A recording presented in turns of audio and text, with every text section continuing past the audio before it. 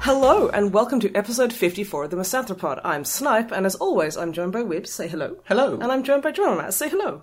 Hello. I'm also joined by our very illustrious mystery guest. Say hello, Alpha. Hello. There we go. It should have been hello. It should have been me doing a voice. Hello. Yes. Hello, Alfabusa. How are you? Hey, I am here, as of currently. I am a guest, and everything. I'd like to preface my introduction by saying I am sorry. That's how Drummer started the call. Oh yeah, exactly. But to everyone who only likes to listen to Snipe, Wib, and Matt and doesn't like when some random goddamn Gestriclander squeezes in to ruin their precious podcast time. Don't worry, I know the feeling. I am 100% aware of my complete redundancy in this position. Yeah, no, it's fine. Fair. It's great marketing. You know, you cross your brands over. You get a bit of pollination of fan bases. It's perfect. It works out for everyone. Well, I say everyone. I mean, it does nothing for you because it does everything for us. I don't know. What if I am able to win someone over with my? No, never mind. Actually, it's not gonna...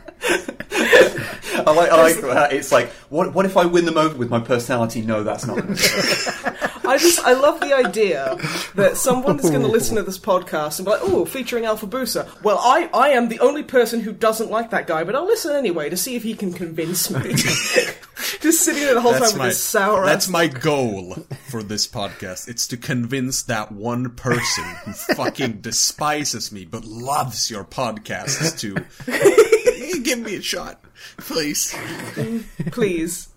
Please give Alpha a shot. He's trying so hard. Please, Stephen. He's done it. He's wearing a suit and everything. Stephen, please. I dressed up in my proper big boy clothes for you. Mm-hmm. Exactly. He bought you flowers. Not that you can see. He them. polished cutlery. He's done everything right. Yeah, I do have cutlery. While you cannot see them, I can make noises. I can drop them on the floor. Is this what you want, Stephen? Okay, so... Sorry, okay. Alright. So after this train wreck has well and truly started, shall we try and go on with something vaguely resembling a topic? Certainly. Yeah, get the content on. Okay, so that sounds pretty fake. First thing out the way, a little bit of channel news. We have a PO box now. Ooh. So if you want to send anything to the channel, like you want to send us like a cutlery or a letter or like a picture or something or whatever, you can send it to Snipe and Wib, PO Box 8347 Derby DE1 9DF. I have a question. If you want cutlery, do you mind if there's like a bit of dried-in egg and caviar on the cutlery? Honestly, I insist that there is. What? Okay, you've said that now. People are going to send us dirty cutlery. Yeah, but the thing is, you know what I'm going to do? People will send me, like, dirty cutlery. What I'll do is I'll swab it and get the DN off it and just plant it around random crime scenes around the city. Oh!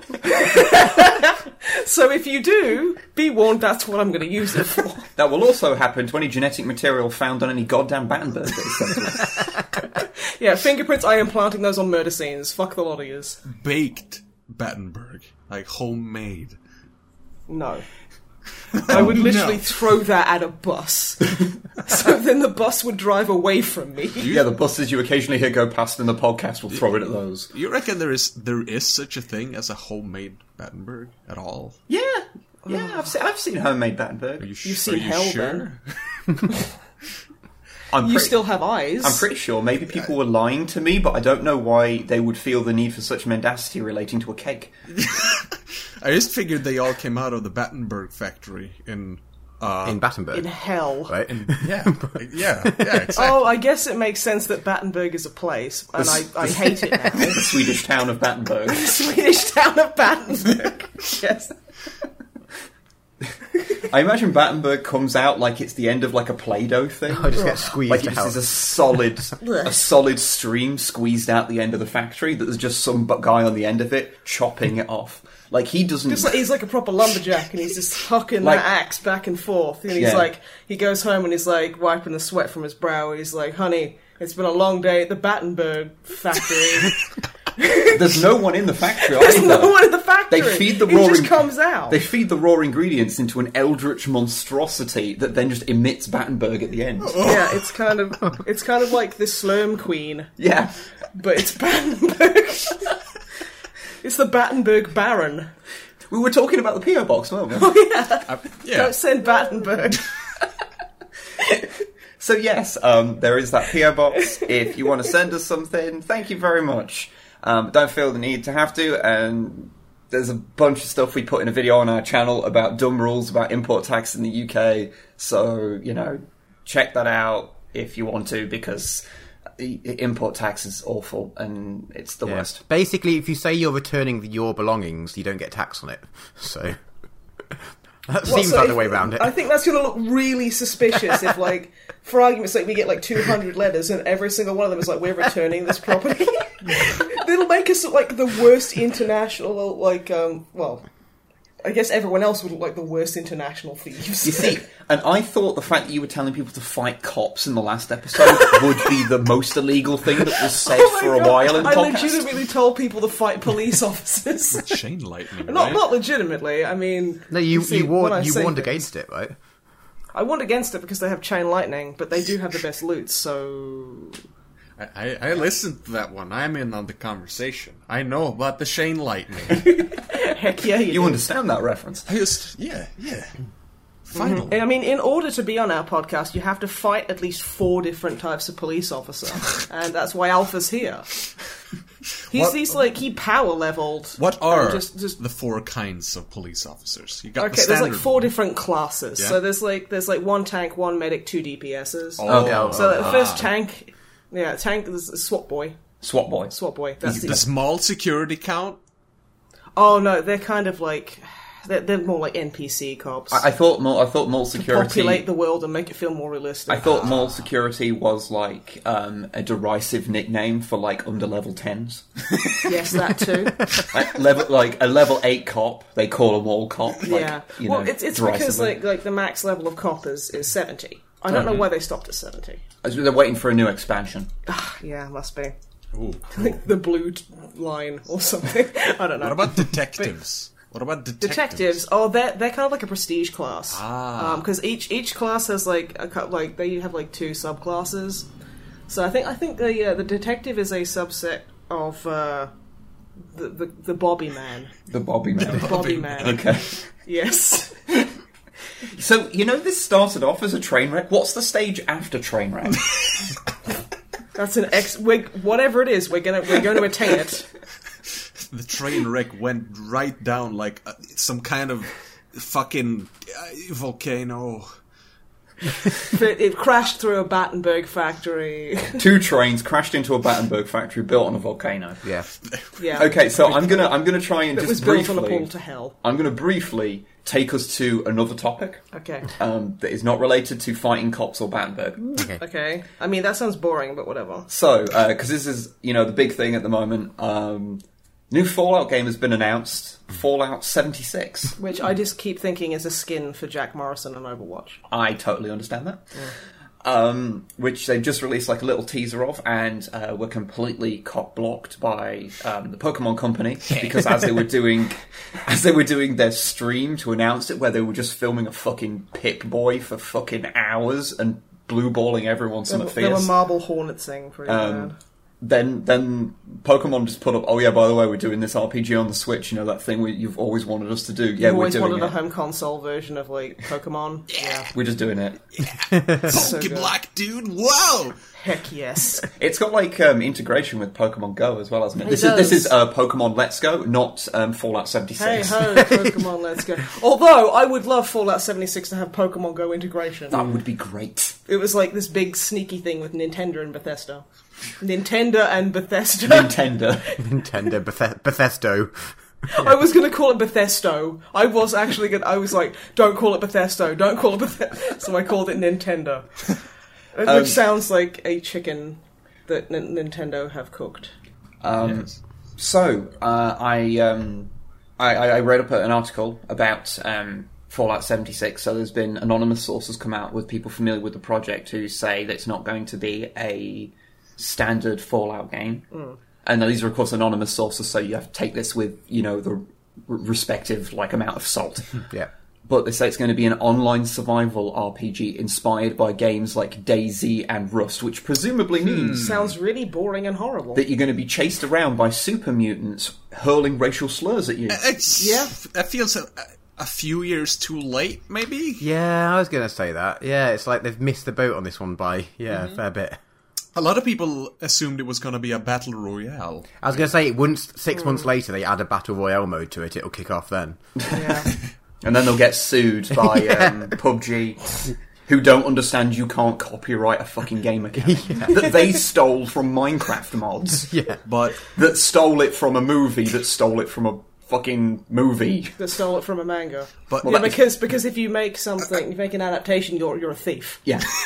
But you're a damn dirty thief. I assume this is kind of an Elder Scrolls Online situation, I assume. Like, it is official, but it's kind of takes a bit of a distance from the mainline games, I suppose. It looks like it. Yeah. I mean, it's set in a different time period, because it's set 20 years after the war, because that's Vault 76 is supposed to be like that. They all come out and... Just like Elder Scrolls Online. Oh, I didn't know. That's set 20 years after the Fallout War. Yeah, Elder Scrolls Online was set 20 years after a nuclear war. It's a way better Fallout game, let's be honest. But I get to just be a hipster dickhead, because I've never really cared for Fallout particularly, so I just got to go on Twitter and look like a smug arsehole and say I'm more interested in the new Sonic racing game. See, I just went there and started teasing Dr. White and be like, yeah, it's going to be Fallout 4 for the Switch. Which, honestly, I kind of wish it was, because that would have been fucking hysterical. It would have been. Also, I went and agreed with your opinion. Yes, I thank you for the backup. Yes. And then he was like, we were all wrong. It's some bullshit. But, like, I've been seeing this chatter online about, like, oh yeah, like, they picked Vault 76, but, like, 77's the best one because it's one man and, like, 3 crates of puppets. And, like, people saying, I just want to see someone, like, first person, someone holding up a gun in their right hand, and in their left hand it's like a plush crocodile puppet. Yeah, it's like the crocodile puppet from a Punch and Judy show. It's just shout. It looks like it's shouting every time you fire a gun. It's doing the fuzz or a dart, but it doesn't do anything. Amazing. And like you can have a bunch of internal monologue where you're just talking to the puppets. What was it you said? It's Mr. Flibble from Red Dwarf. Yes. Yeah. So it's when Rema goes nuts and he's got like a little penguin puppet of a penguin. Yeah. Brilliant features. It's like, yes. God, that would be cool. And it'd be good if, like, you know, you could do your hand puppet had different stats, so you could have basically like 0 intelligence, but your puppet could be really smart. Or you could have a puppet with like really high charisma that you can use to like talk people around. Hey. So the really sexy puppet. Ooh, basically it's just a crocodile, but you've put like fake eyelashes on it and given it ping pong balls for boobs. Yes. It's like, hey there. I am so fucking confused. I have no idea about anything. Yeah, that's a common side effect about being on this podcast. All I want to do is jump in and say, well, technically, charisma isn't necessarily linked to your appearance. Yeah, exactly. Okay, you know what? And don't judge me for this, but in the Book of Erotic Fantasy for AD&D, that was actually a thing. Like comeliness was a different stat. It was, yes. Don't ask me how I know that. In other news of video games that will actually exist, as opposed to the video games we're making up in our head, which are going to be way better than Fallout 76 anyway. There was a good trailer for Fallout Tactics, where you can play as fucking Terminators. It's a Freudian slip, goddammit. Space Hulk Tactics. Yeah. Which is the latest... Which is fully integrated with Pokemon Go. Yes, fully integrated with Pokemon Go. Brothers, I'm gonna catch me a fucking Eevee. Oh no, the Xeno infestation is heading towards us. Quick, throw out your Charizard, Brother Ash. Brother Ash. Brother Ketchum. He's sitting there in his Terminator armor. He tries to turn his hat back, but he can't because of the head guard thing. And he looks sad, and then he just throws the ball out. Yeah, and he just kind of drops it, and he's like, fuck this. The particular Eevee has been infested by the Gene Stealer cult aboard the Space Hulk. It would be a genie. Oh, that works. That works. Oh, I want a genie now. That would be so cute and horrifying. No, actually, no. I want it just so I could keep it in a box and just kind of go, I don't know why I thought this was a good idea. That does lead to the interesting question, would you be able to catch Tyranids in a Pokeball? Yes. Can you imagine that?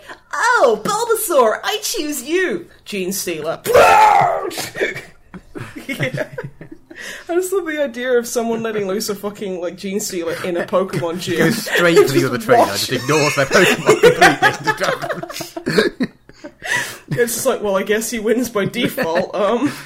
Or you think you're being really clever releasing a Gene Stealer and the other fucking trainer just unleashes fucking old One Eye and you're like, oh shit. This is so unfair.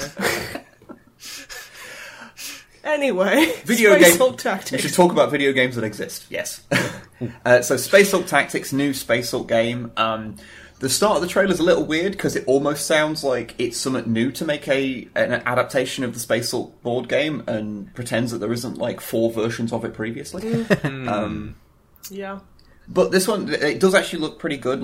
Graphically looks better than all of them apart from Space Hulk Deathwing. That's a first-person shooter, so it doesn't really count. Yeah. Well, I mean, it's kind of like a tile kind of turn-based. Yeah, it's properly based on the board game, which is cool because the board game is very good. It's very fun.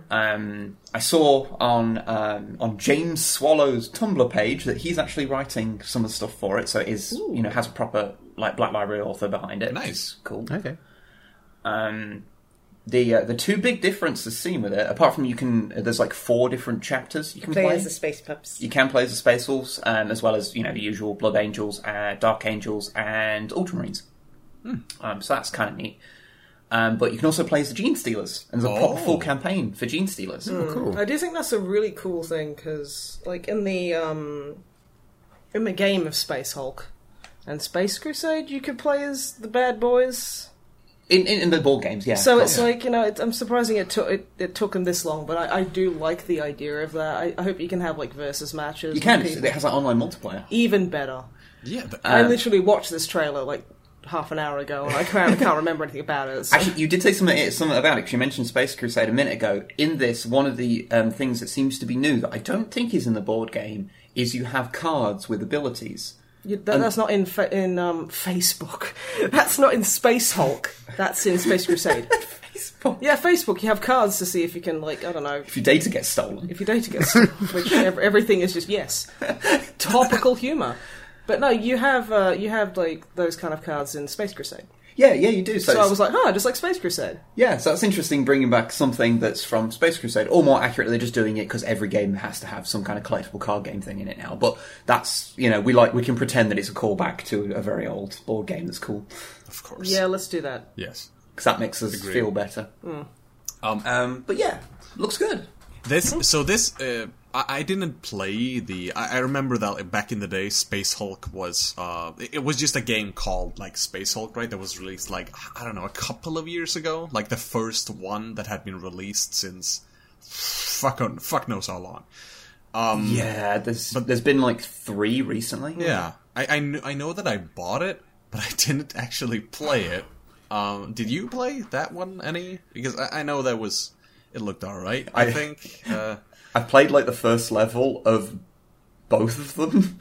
Because what is that? I think it's Space Hulk and Space Hulk Ascension are the two adaptations of the board game. And I played like the intro level of both of them and went, to make sure it works and everything. And I was like, we should probably do a video on that at some point, and then never did. Understandable. But in none of them you could play Gene Stealers. Then. Not to my knowledge, I no. don't think you could, no. That's kind of bad. Depressing. Speaking of which, they should implement that. They should implement that in Deathwing as kind of a, you know in Left 4 Dead where you got the absolutely yes, to like the versus mode.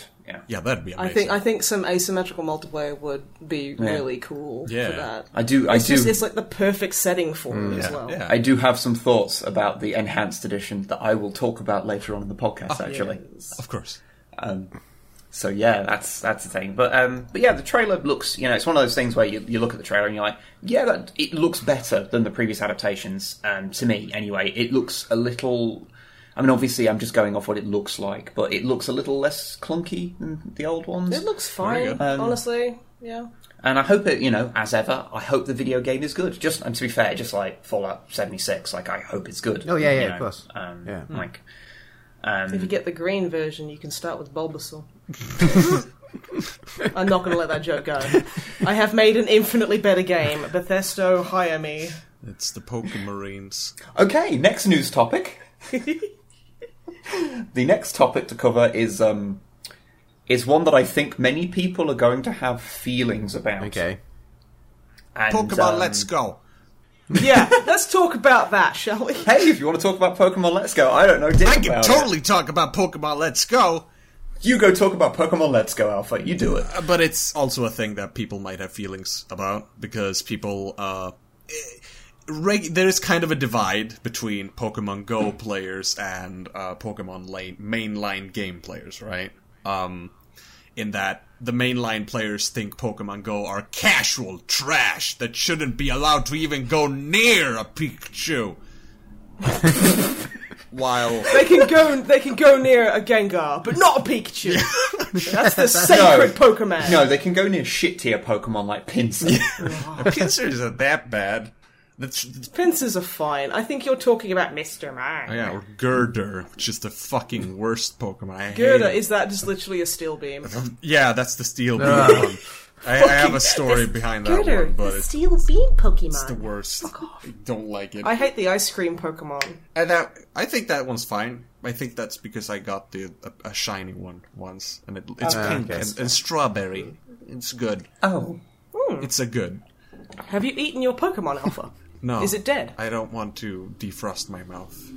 Okay. But... Okay. Yeah, you're right, that would be weird. But the Pokemon games, they implement a lot of the Pokemon Go systems, like when you have to catch Pokemon, you go out into the wild and then you throw your ball with the Switch controller, basically. So you do like a throw motion. And that was quite controversial due to the fact that there are no wild Pokemon battles, as far as we know. And thus the whole system is changed. There is still trainer battles, which is I think that's enough. That's fine. That's good. But there isn't any wild Pokemon battles. So people are wondering okay, how do we even level up Pokemon? How do we do anything? Basically. So that's gonna be interesting, but I am very excited about it because I like me some Pokemon, and it being in Kanto again from Red and Blue is amazing too. Yeah, that's cool. And it just being a Switch Pokemon game is just I like it. I like it. When's it meant to be coming out? November. This year. Oh. Because that might push me over the edge onto getting a Switch, I think. Honestly, I kind of watched it and I was like, shit, I think I need a Switch now. Yeah. Because I've just not been interested up until now. I've been very interested, but I just can't quite justify it yet. As a Switch owner, I can vouch for it heavily, because it feels like I'm of the opinion that consoles in general are kind of redundant when you've got a PC. When you've got a PC, you've got most of the games that you want to play, and they're cheaper. Yeah, and you've got really good controls. I mean, a keyboard and mouse, you cannot compare anything to it. Exactly. And but the Switch, fills a niche that the PC doesn't, in that it's also handheld, you know? And that... I have to ask, though. I went nuts on this feature when it was announced, and I need to ask you as a Switch owner, how often does HD Rumble make you feel that there is more than one ice cube in a glass? Wait, HD Rumble? I'm sorry? It's HD Rumble. Oh, you don't. Oh god. Okay, so it's that good. You haven't even noticed. In the announcement thing for the Switch, they made a big deal about how the Rumble was so good. And like one of the Joy-Cons are like wiggling about like it's a shot glass. You mean that they vibrate, right? Yeah. That's like not a thing, isn't it? I don't remember the... Okay, there's one game where it's used, which is the... that I know of, at least, that I can remember, which is the... that one game that was released during launch, where you do physical activities. Is it 1-2 Switch? Yeah, exactly. 1-2 Switch. How the fuck do I remember that? I've not thought about that in like a year. You've probably forgotten some kind of cherished childhood memory, but you remember that name. Probably. It's just the repressed memories I have left. Yeah, but I can't remember like my mother's face, but I can remember the name of 1-2 fucking Switch. Just how Nintendo wants it. It's that game's fine. Like, it can be fun to play, you know, sometimes. There are a few mini games in there that are fun, but the whole vibration thing is mostly for the, like, when you're supposed to, like, break open a lock through a code. So it's training you how to steal. Yes, exactly. I like it. Maybe if I, like, get it, or I can play it, and then steal myself a Twitch. A Twitch. I will okay, yeah, steal no, that wasn't a mistake. I was going to steal Twitch. Steal the Twitch source codes. Just steal the actual website. I'm going to keep it under my bed. To be fair. And I'm going to replace it with a Nintendo Switch so everyone's happier. Perfect. Because Twitch is kind of garbage. I was going to say, a single Nintendo Switch will probably operate better than Twitch sometimes. Yeah. But yeah, for about the 1 million people who use it. So. Yeah. It'll be a lot more fun as well. I'm sure it's really easy to like program a back end to streaming HD video. I'm sure it's really easy. What I'm going to do is I'm going to go to the office building for Twitch, where I'm going to go to the vault where they keep the Twitch website. Yeah. I'm going to scoop it up, sneak it out, take the bus home. Maybe get a Subway. You know, I might treat myself to a full-on like chicken like sub with bacon bits as well. Because I'm gonna be tired. Like, what about a Burger King? Yes. I could get a Burger King. Okay, I'll get a Subway and then I'll get a Burger King and I'll break up the Burger King and put it in the Subway. That's just sheer decadence. Yeah, but I stole an entire website and I have it on my person. That's fair. And then I might have a nice walk home with it. Maybe I'll get a coffee, and then I'll just pop it under my bed and oh shit, I forgot to swap out the Switch. You're gonna have to go back. Oh, yeah, gotta go back. Okay, so what I'll do is I'll be like, I'll have to eat my Subway Burger King on the way back, hurriedly, and like shit. Okay, because it's going cold by now. Yeah, so that's okay. Cause you're not allowed hot food on the bus, but if it's gone cold, that's fine. Yeah, yeah, exactly. That's what I'm doing. And the bus driver's just like, back so soon. I'm like, yeah, I've left something at the office, and he buys it because he doesn't know what I'm doing. He doesn't know that I'm stealing an entire website and secluding it on my person. Because bus drivers care what you're doing. Bus drivers immensely care. They're literally basically policemen that drive buses. They're a low-tier policeman. They're a low-tier policeman. Can you fight them? They're kind of like level 1, level 2. Yeah, you can fight them, but they don't award much XP, honestly. But you do get a bus. But you do get a bus, but you need to be level 20 or higher to use it. Yeah. Because it's like speed 2, unfortunately. But yeah, so I'll go back to the Switch offices and I'll pretend that I left my teeth in there. Yeah, that makes sense. Because I'll have loads of like Subway Burger King in my teeth, and I'll be like, oh hello, and just cover my teeth with my gums, and then nobody wants to talk to someone who's got Burger King in there who stinks of Burger King and is pretending they don't have teeth. So I'll get in back into the room, then I'll put the Nintendo Switch back in there. Don't look at me like that. This is the thing I'm actually doing. And then I'll sneak out again. And this time I think I'll feel guilty. Because, you know, you get a really big meal, you feel guilty afterwards. I'd probably go and get, like, I don't know, I'll get, like, a bottle of peach iced tea. Okay. And not a cold one, just isn't a that tepid quite sugary, one. though? It is sugary, but I mean, it's a hot day out. Yeah, and that's true. And Twitch as a website is pretty large, so it's been pretty heavy. Oh, you didn't leave it at the house. You smuggled it back into the building. I did because I was in such a panic I forgot to leave it under my bed. Right, okay, yep.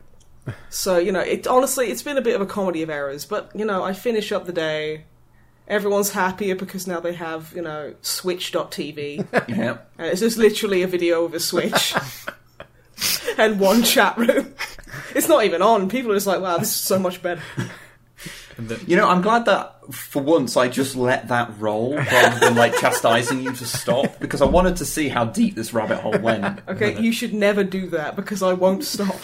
And then in one fell swoop, all of the people who actually make a living off of Twitch fell silent and probably died or went out and had Oh no! Okay, so I'm gonna sneak out the next day. With some Cerberd King. It's a hidden menu item that you can combine a Subway sandwich and a burgered sandwich. But no, what I'm going to do then is because I don't want Twitch streamers to die, so what I'm going to do is I'm going to keep Twitch under my thing in like a lunchbox, and I'm going to go and I'm going to feed them bread and milk every day.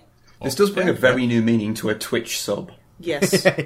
They are my sub. Yeah. Oh, I'll feed them subs. Actual Subway sandwiches. Yeah, exactly. There we go. Look, I've solved the Twitch problem. Yeah. Perfect. So now everyone has stopped listening.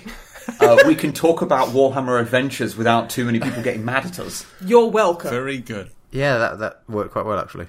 I fully intended that to happen. That is a legitimate thing I went for. So yeah, since the last podcast, I think actually it might have come out on the day the last podcast went up. The Warhammer James Workshop, yeah. Announced because they always announce things on. They wait until after they know that we have finished doing a podcast. Yeah.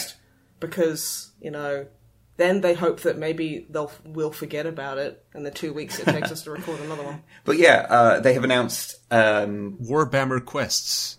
James Workshop did. Yes. So yes, it's the whole Warhammer Adventures line that has both an Age of Sigmar and a 40k version that are books for younger readers, aged 8 to 12 is I think the demographic they're aimed at. Sort of because sort of have something for kids who are into Warhammer to read, and personally, I think it's fucking great. I think that's a really good idea.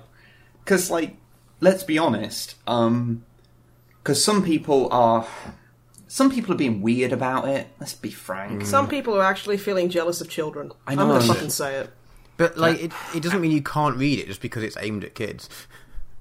Well, the common thing I've seen about people being I'm talking about the incredibly idiotic vocal minority here, where a lot of them are like, oh yeah, it's just going to be shit. It's going to misinterpret the lore. It's going to be terrible. And then people have gone, well, they're not really meant for anyone who's not within the age demographic. You don't have to read it. And they're like, well, I'm not going to, but it's going to ruin the fandom. No, I disagree. Fuck off, kids! The books are mine! They're mine! Just imagining a guy in a Games Workshop, a fully grown adult guy, a 10-year-old comes and goes, Mummy, I want a Tau! I like Tau! I read about them in Warhammer Adventures, TM. And then, because that's a thing, that's how children talk. And, the guy is just starts grabbing fistfuls of every model in the shop and just hissing violently, no, not for children! He says, hurling fucking Necrons at him. Just get out of the texture paint left, right, and centre. Get out of here! There's nothing for you here.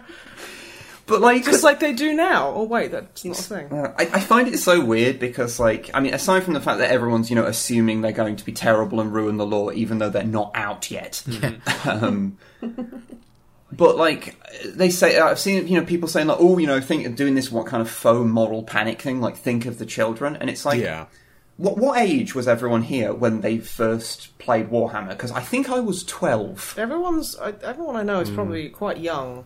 Yeah, I was 9. Yeah, exactly. That's about the same kind of age. Yeah, I think I was a bit older. I was I think 13 or 14. But both my younger brothers, who are 3 years younger and then 3 years younger again, so 6 years younger in total, started at the same time. So they were, the youngest was probably 9 or so, 8 or 9. So yeah, that's like the thing. Like, there are some things in Warhammer lore that is not suitable for younger children's, but is not suitable for younger children.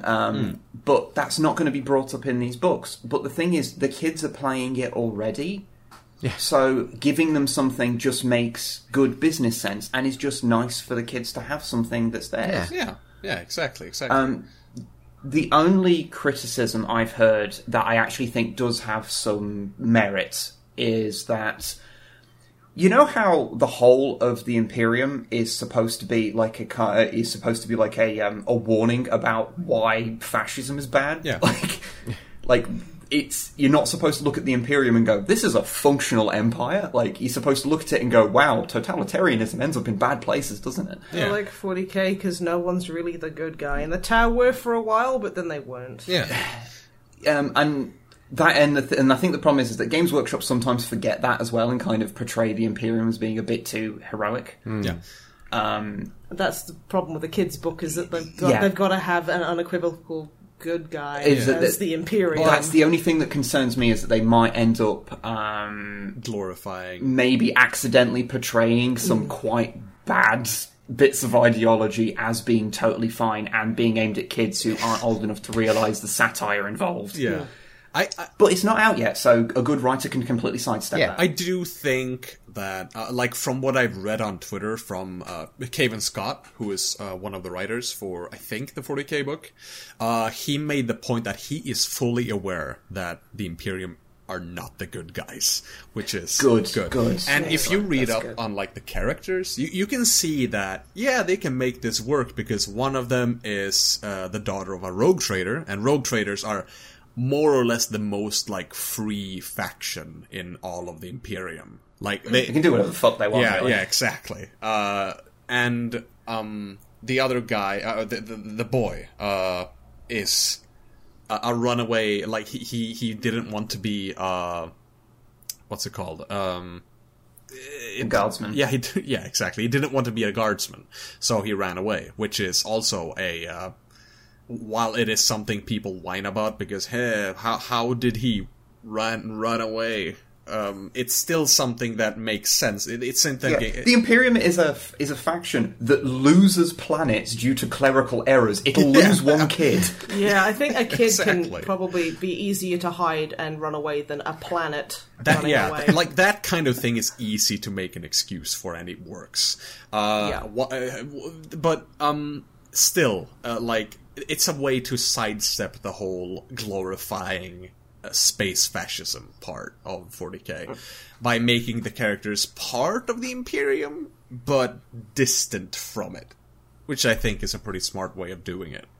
Yeah, that sounds great. I hadn't actually seen that stuff, so that does kind of alleviate my one real concern there. So that's good. Yeah, I mean, the whole thing of I think a lot of people forget just how fucking gargantuan the Imperium of Man is supposed to be, as well. And just how diverse the lore is. That's the thing. It's so gargantuan that you could basically probably have one of every type of story in there. Yeah. You could have a really feel-good, sweet, romantic comedy set in 40k. And because the universe is so fucking huge, you could do it. You could. Yeah. Oh, can I? Easily, and I'm going to do that right now. Well, it's imagine the breadth of stories we get that are set just on Earth in our reality, and then times that by however many millions of planets there's meant to be, or whatever it is. There's going to be a range of different stories happening at the same time. Yeah, a good comparison I thought of was that The Hobbit and Lord of the Rings are written for two very different demographics, because he wrote them for his kids and they were a different age when those two things came out. Yeah. One of them is way more adult-oriented, but both of them feed into each other lore-wise, but they're not The Hobbit isn't considered the shit tier, oh my god, it ruins the lore entry. I mean, the film, maybe. Very good point. Oh, well, the film. But yeah, the books. Yeah, can I go on a quick rant about this a little bit, specifically in correlation with lore stuff? Sure, go for it. So rev up the Alfabusa. I absolutely adore the existence of these books. I am excited by the mere notion that they exist, but for multiple reasons. Like, even if these books are incredibly badly written and misrepresents the universe in a myriad of ways, that will still, in my opinion, bring something incredibly uniquely hilarious to the 40k galaxy, I feel. Like, there's a lot of lore considered bad by many 40k, fans of 40k, as you may know. But 40k fans being opinionated about the lore, you don't say. I don't know. But I find the key to enjoying 40k the most is no matter the stories in it, is to not take like a staunch stance against it and deem it something bad that is ruining 40k. Like, the key is to either ignore it and not include it in your own, like, headcanon, if you want your 40k all, like, serious. It's your, like, prerogative, of course. Or you can just, this is how I do it, of course, so I am biased. You can just embrace it and make fun of it and make fun with it and evolve it and improve it and be a bit cheeky about it and, like, being angry and stern and strict about things like lore, I feel, is kind of the biggest problem with any given fandom, really. Like, it's... Yeah. Mm-hmm. It's important to recognize that in 40k, the canonicity is not strict and linear. On a post by my boy Aaron Dembski-Bowden on Reddit, there was one guy who compared the canon of 40k to the canons of the Bible, which I thought was a brilliant comparison in many ways. Okay. Like, I kind of get that. I get that. Okay. Yeah. Like, everything in 40k isn't necessarily canon, nor is it necessarily non-canon. It's up to you. You get to cherry pick while you are, say, writing a backstory for your own Space Marine chapter. Well, or that. also from Aaron there, Yeah? who is your boy. I remember reading a post he made years ago about that when they write novels, like the Black Library novels, they are written with the concept of loose canon. Yes. There's lot of room to explore and change and do weird things with it. I mean, I always interpret it kind of the expanded, like Black Library novels and just all of the 40k kind of stories. I personally interpret that canon as propaganda, almost. A lot of it is written from that perspective, yeah. So, I kind of see it's like, oh yeah, like, even like the Matt Ward stuff, and don't be a cool edgelord and say, oh god, yeah, Matt Ward ruined 40k, because... It's the Ultra Smurfs.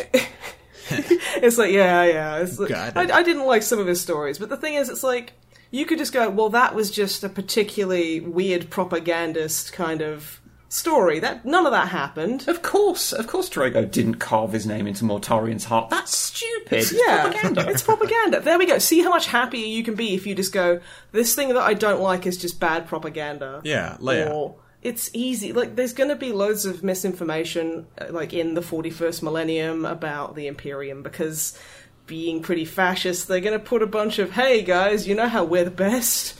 And you should keep doing what we say? Yeah, here's a story about why we're so good. Yeah. It's just... it's, like, totally true. Like, there is so much out there, so much interesting lore, so much stuff that is nonsense, but it's sort of in this nebulous period. Like, Obi-Wan Sherlock Clouseau has never technically been retconned. No. He exists, and he is real. Yes. Like, in our hearts. He is perfect. So much dumb shit from Rogue Trader, and, like, if you're listening to this, you should probably know this, because, like, the only reason anyone knows who we are is because we talked about how much 40k's lore has changed. Can I talk about, like, a reason why I like your Codex Compliance series so much? Yeah, you are totally free to compliment us, and that is totally fine. Do it as much as you like. Like, as we were talking about, the prevalent thing in the Warhammer community that people have a really hard time letting go of in general is the idea that 40k just has a strict and linear and orthodox kind of history, of course. Yeah. Like, things either are canon or they aren't. Things are retconned and they aren't canon anymore, all that. But this is something regularly espoused on the internet as, like, gospel. People love telling others what is and isn't canon based on what they've heard or read or saw in some internet meme or saw in some awful garbage internet series with the talking golden skeleton. And it is, of course, like, an extremely unflexible way to look at 40K. But the thing I wanted to mention that I love Codex Compliance series, that I love about your series, is the flexibility of your content. Like, you can highlight the old quote-unquote retconned material and bring it back into the light and show the different interpretations of 40K throughout the years. But by doing so, like by highlighting something that hasn't been talked about for years, you're effectively helping in sort of recanonizing, like this stuff in the minds of the viewers. Like you're encouraging the idea that 40K canon is in the eyes of the beholder and that 40K lore is, for the most part, never really retconned. It's simply ignored and forgotten about. So if, say, someone was to find something absolutely hilarious that they really wanted to include in their tabletop army, through one of your videos, like, as you just said, that Inquisitor in question, for example. Yes. And then, true Inquisitor. If some straight-laced lore purist goes up to that person and asks them, you know, that's the retcon, right? Please tell them that it sure fucking isn't retcon to me, and then proceed to quote to them the entirety of the Star Child theory from the old Realm of Chaos books until they explode. And then we can hit them with a book. No, that's exactly what you need to do. No, I mean, I love the... I think it's really funny, like, how much of this stuff just is still, like, technically canon, and... or just hasn't been explicitly done, and everyone always treats it like, oh, this stuff isn't canon, or the things that people think are canon. Like, one of the things from the Warhammer Adventure stuff is how people are saying, oh, well, how can they deal with Slaanesh? Because that's all about sex, and you go, it's not. Slaanesh is literally only about sex. It's so weird. Because people think that Slaanesh is, like, all, like, dicks and tits everywhere, but Slaanesh is the god of excess and pleasure. Yeah. Like... You know what's really pleasurable? A Subway burgered king. Exactly. Slaanesh would sit there eating that. Slaanesh literally would just sit on a throne eating a Subwayed burgered king. Yeah. And just be like, you know what? And then on their 50th watch of, like, I don't know, I'm trying to think of a good movie. Or Die Hard. Die Hard. Yeah. The Prince of Excess has taste. Yeah. Too much. Mm-hmm. And just sitting there stroking a really soft cat. Yeah. For, like, a week. That's a really completely... soft cat. Yeah. A really soft cat. Yeah, like heretically soft. Because I think people forget that, like, Warhammer is generally pretty PG-13. So yeah, it is. So they'll do violence, but they won't necessarily show things like sex. The most explicit use of Slaanesh sex stuff I can remember is in the novel Fulgrim. And even then, it's more implied than anything else. No, you don't want to know. You want to know where people got this idea that Slaanesh is all about sex? Because I know who is behind that. Except, it's that one book, isn't it? It is! It's fucking Inquisitor by Ian Watson! How old is that book? It's from... Is it 90? I think it's 90. It's the first 40K novel ever. And Ian Watson thus had full reign to do whatever the fuck he wanted. And he wanted to write an erotica with 40K layers on it. I mean, honestly, the internet does that now, so we don't need published books. This is true, but the way Ian Watson does it is just, it's incredibly disturbing. No, okay. It isn't. It's okay. I haven't read it, so I'm trying to glean. Just say a random fetish that you can think of, and it probably is in the book. Like, well, you told me, isn't that where Mother Gullet comes from? Yeah, absolutely. That's where it was first mentioned, like as something that was really like, whoa. So there's this story about Mother Gullet, and she's like a patron saint amongst the assassins for having done this amazing thing. Swallowed the blood. Amazing thing, yes. Yeah. And she went and fought a child and was like, ha.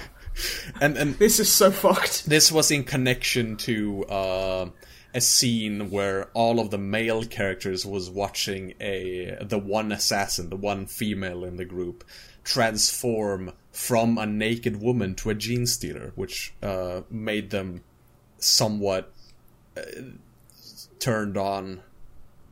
Okay. It was kind of horrible. This in the sounds... 41st millennium, there is only vor and transformation porn. Yep. And of It's pretty weird. Towards the end of the book, they go to the Eye of Terror, and of course they go to a Slaaneshi planet, and there is like a giant city of dicks just made of. They like he specifically says that it is a city of genitals and different orifices. And it's kind of I'm just going horrid. to the bank. You open up the urethra and stroll on in. Kathy's sick today because she got down with some cock rot and she had to pop out. But it's okay because Dave's there and you're all right. You know with why? Dave. You know why you wrote that? Because obviously GW's head office is in Nottingham. And that is the city of dicks. Yeah, a city full of dicks and orifices is Nottingham. So. Yeah, that was... I think that's where people first got the idea that Slaanesh is all about sex, due to fucking Ian Watson, writer of Orgasm Machine. That is his other, like, most popular book. Really? Because, oh my god, that is the best title. It is an actual title for a book, and I'm not surprised. I wonder what it's about. After having read The Inquisitor, we actually looked up what other stuff he had written, and of course, Orgasm Machine. Naturally. Oh, God. I feel like I really should... want to change my internet handle to Orgasm Machine. Sniper, Orgasm Machine and Wib play. I think it might give the wrong impression, although it may improve our SEO. Oh, God. That's fantastic. Oh, shit. Of course, though, this whole sex thing was memed to death through internet people, including myself. Yeah. I am to blame for... It's okay. We've all pushed a meme too far. Lucius is the worst character in the entire series. It's your boy. Terrible character. Can't wait to kill him. I know. You just need to put more dicks on him. It'll be fine. Just more dicks. That solves every problem. Apparently. Yeah. Just have it next time you see him, rather than go for the sex, I'm just have him going fucking crazy on a fidget cube. Yeah. Just fidget cube. But, yeah. I can see that so perfectly. Stroking a really fluffy cat. Yeah. Like, freakishly hard. Just like, I love this cat, it's so fluffy. Or he's gained a lot of weight because he's only been eating, like, cheesecake sprinkled in cocaine. Okay, don't shame the boy. Cheesecake sprinkled in cocaine sounds like the best, worst thing in the world. Oh, shit. You know, the worst part is we've gone down this chain and I know what the next topic is. Is it? Do you? Mm-hmm. Yeah. Yeah, we should, because I mean, we have been going for quite a while. Yeah. We should probably move on to the main kind of bulk of the podcast. Yeah. Okay, so... But we have got one last bit of news to It's not the funnest news, which is why we want to be kind of brief with it, but we also want it as an acknowledgement. Yeah. So, as some of you may be aware, John Bain, Total Biscuit, passed away a week or so ago, and I just wanted to say, might not have always agreed with him, but what he did for the YouTube community and his gaming and things like that was unmistakable and very appreciated, and I don't know, I'll miss the guy. Yeah. He's a part of the internet landscape that's gone now, and it's sad to see him go. Yeah. So, bringing that down to a somber tone for a moment, but the thing, I don't think he would prefer, I don't think he'd want anyone to get maudlin about it, so we're just going to carry on. Yeah. And just wanted to acknowledge that and throw that out there. Yeah. And we'll now move on to... We'll start talking about dicks again. Yeah, it's we'll fine. start talking about nonsense again. Talking about that. We'll talk about Nottingham, the city of dicks and orifices, where if you want to catch a bus in there, you have to bring lubricant first. Yeah. Because the bus won't get in otherwise. Oh, God. Just sliding all the way to Nottingham. There we go, I brought it back up. Masterful segue. Thank you. So, brother Alfabusa. The Alfabus. The Alfabus. What have you been doing recently? Oh, boy. Okay, so I have, for the most part, just been editing. Like, non-stop editing of episode 26, because it needs to be released at some point. Yeah. Also, comments, please don't harass Alfabus about it. We all, like... I mean, I do want to kind of harass you about your videos, because, I mean, when are we getting a new Nuzlocke run? I want a new Nuzlocke run, Alpha. I don't... TTS, what the fuck's that? Nuzlocke. What the fuck, man? Oh, perhaps... Oh, I gotta mention, I actually, like, back in the day, now it's probably, like, I don't know, when did I even conclude that Nuzlocke thing? Like, God, it was like a year ago, I think. Yeah. Yeah. And you know what? Every time I see whatever, I don't even know the name of the actual Pokemon. Every time I see that one Pokemon, I just scream Hydro Tank. Walrein, I think is the name. Or Spheal, of course. Yeah. Pretty sure it's Hydro Tank. Yeah, well, it started... yes, it does. I mean... yes, I think because yours in Pokemon Go was called Hydro Tank. Yeah. That's the first one I caught. I freaked out. He's my boy. But I share him. Since we're talking about that, I wanted to mention that back then, I actually, like, bought a custom-made 3DS that can record directly to the computer, because earlier I just used an emulator. If you've already got the game but you have no way to record it, that's completely okay. I do have a way to record it, right? Oh, yeah, exactly. Now I have a way to record it. But the thing is, I also really wanted to be able to play with the exact same... Like, I wanted to kind of do I don't know where this idea came from. It was probably Dawn of War, like Dark Crusade, for instance. Because you know how you can bring an honor guard with you to a new skirmish in Dark Crusade? I wanted to do that, but with Pokemon. In that I'm moving from region to region in the Pokemon world, and I'm bringing with me an honor guard, of course, consisting of Hydro Tank. So I would reset him to level 5, but he would still have his abilities and his he had evolved into Walrein and stuff like that.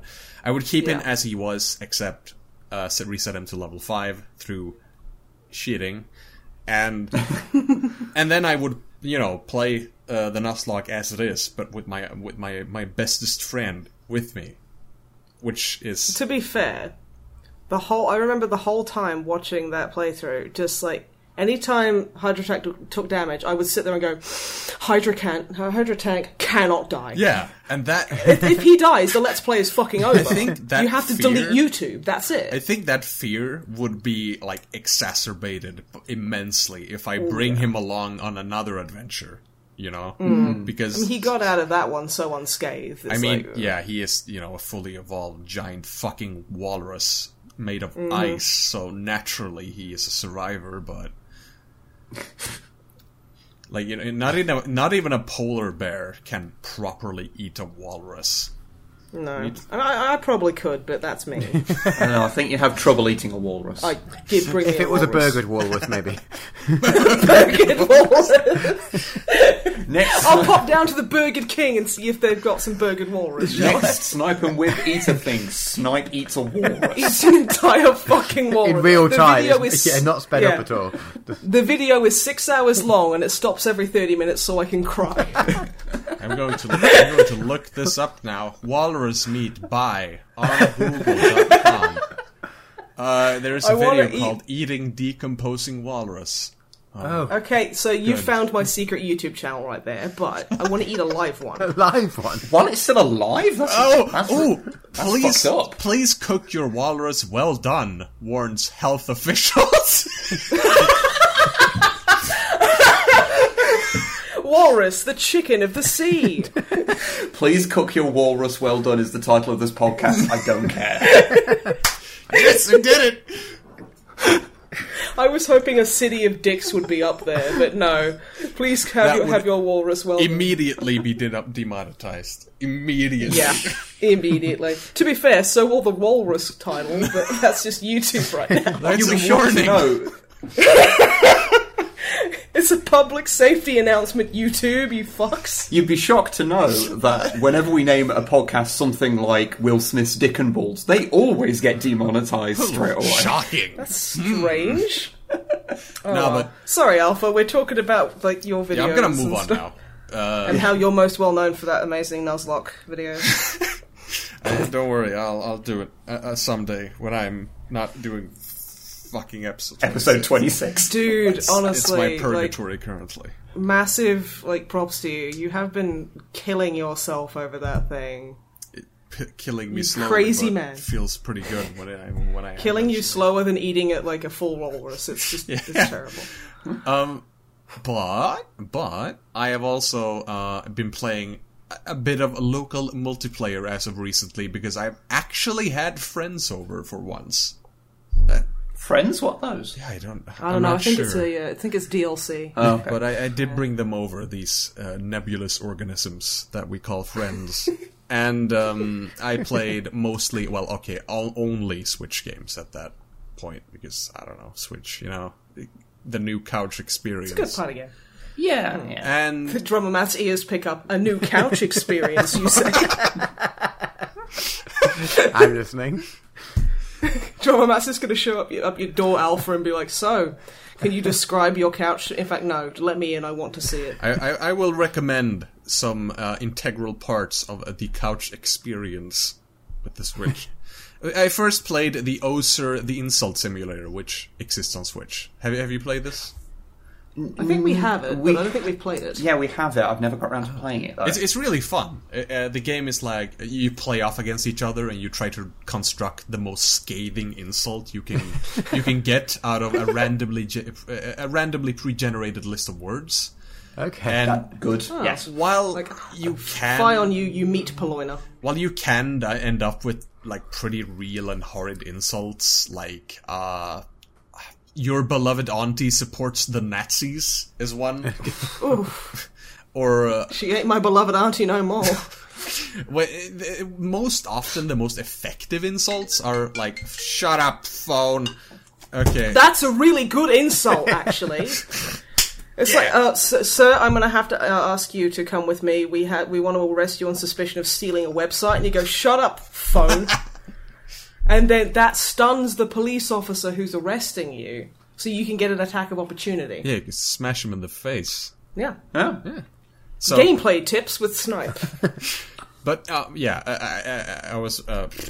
so, most often, the most effective insult in this game are, like, incredibly long and barely make sense, and most of the time, they're actually pretty funny because they don't make any sense at all.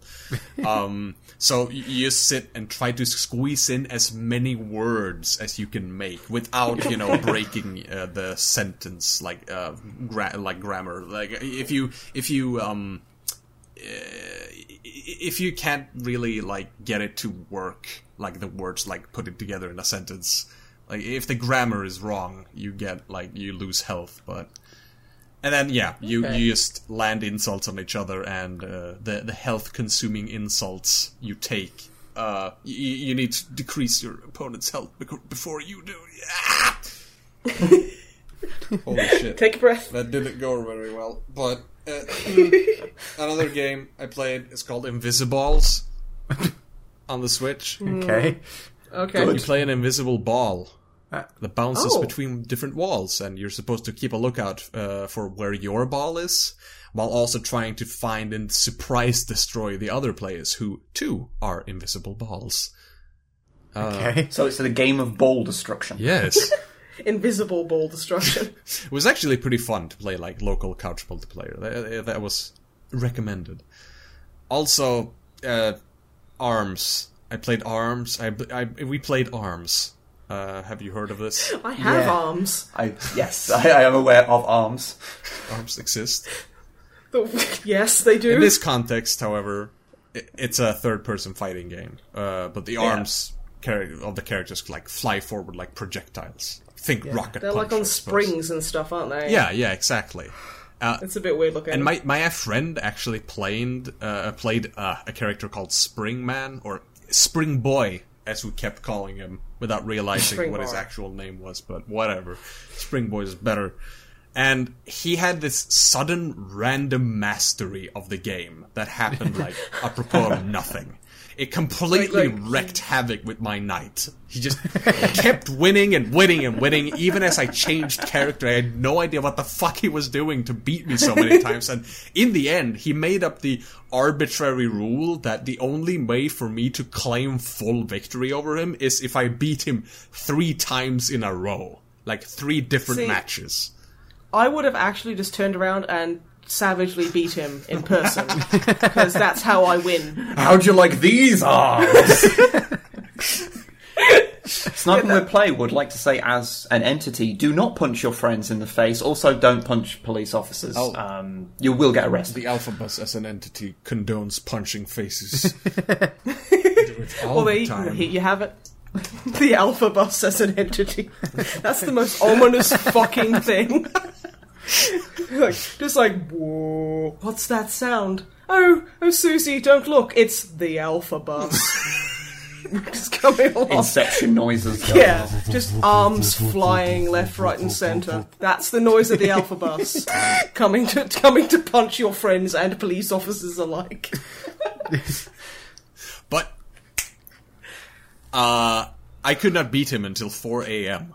By the way, oh shit! When I used a character called Ribbon Girl, who incidentally is the character that is beating the shit out of Spring Boy on the cover of the game. So that's pretty poetic, I suppose. But yeah, it was still a pretty traumatizing experience.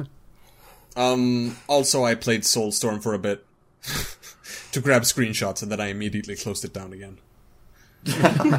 Oh, and for the last thing is I have Cookie Clicker running in the background constantly as I edit things. I know I'm like really behind on that, but I don't know. It's pretty... honestly, I have a weird affection for clicker games. Yeah. There's one called Adventure Capitalist that I fucking adore, despite anything that you might know about my personal ideology. You would think I would despise it with every core of my being, but I just love this thing, and I it's one of those games I have to uninstall because otherwise it'll just be there whilst I'm doing everything else. And because of that, it's like I looked on Steam and I've got like over 100 hours on it, and I'm like, I should just not have these games open. There's something weird that like itches a certain. It's like it scratches a certain itch in my brain. Yeah, I can totally... I hate it. I can totally relate. Like, suddenly you've gotta fucking spend your time clicking away at something for a while. Or, adjusting your... whatever it is. In Cookie Clicker, you buy your fucking chance makers or something that you've been saving up for throughout the last 5 days. It not too time consuming, but it's still, it still grabs a chunk of time that you actually need to work with. Yeah. It's like, technically, they shouldn't take any time from you. But they do. Yeah, do. You just don't realize. They're sinister, and we should probably purge them. Yeah. I say this, loving them. I'm currently sat clicking something. Well, I'm fairly sure Paperclips was my game of the year last year, so I mean... And that's basically a clicker game, yeah. Oh, really? So, Universal Paperclips? Yeah, something like that. It's a good one. Oh, I never played that one. Yeah, no, get on it. It's good. Don't start now. No. It does actually have an end. Yeah, as well. It does have an end. And once it finished, I was like, right, cool. That was 2 days of my life where I did nothing else. But it's done now, and I'm not all consumed by it. So it's kind of a good one. Yeah. By the way, I'm done now, so you can.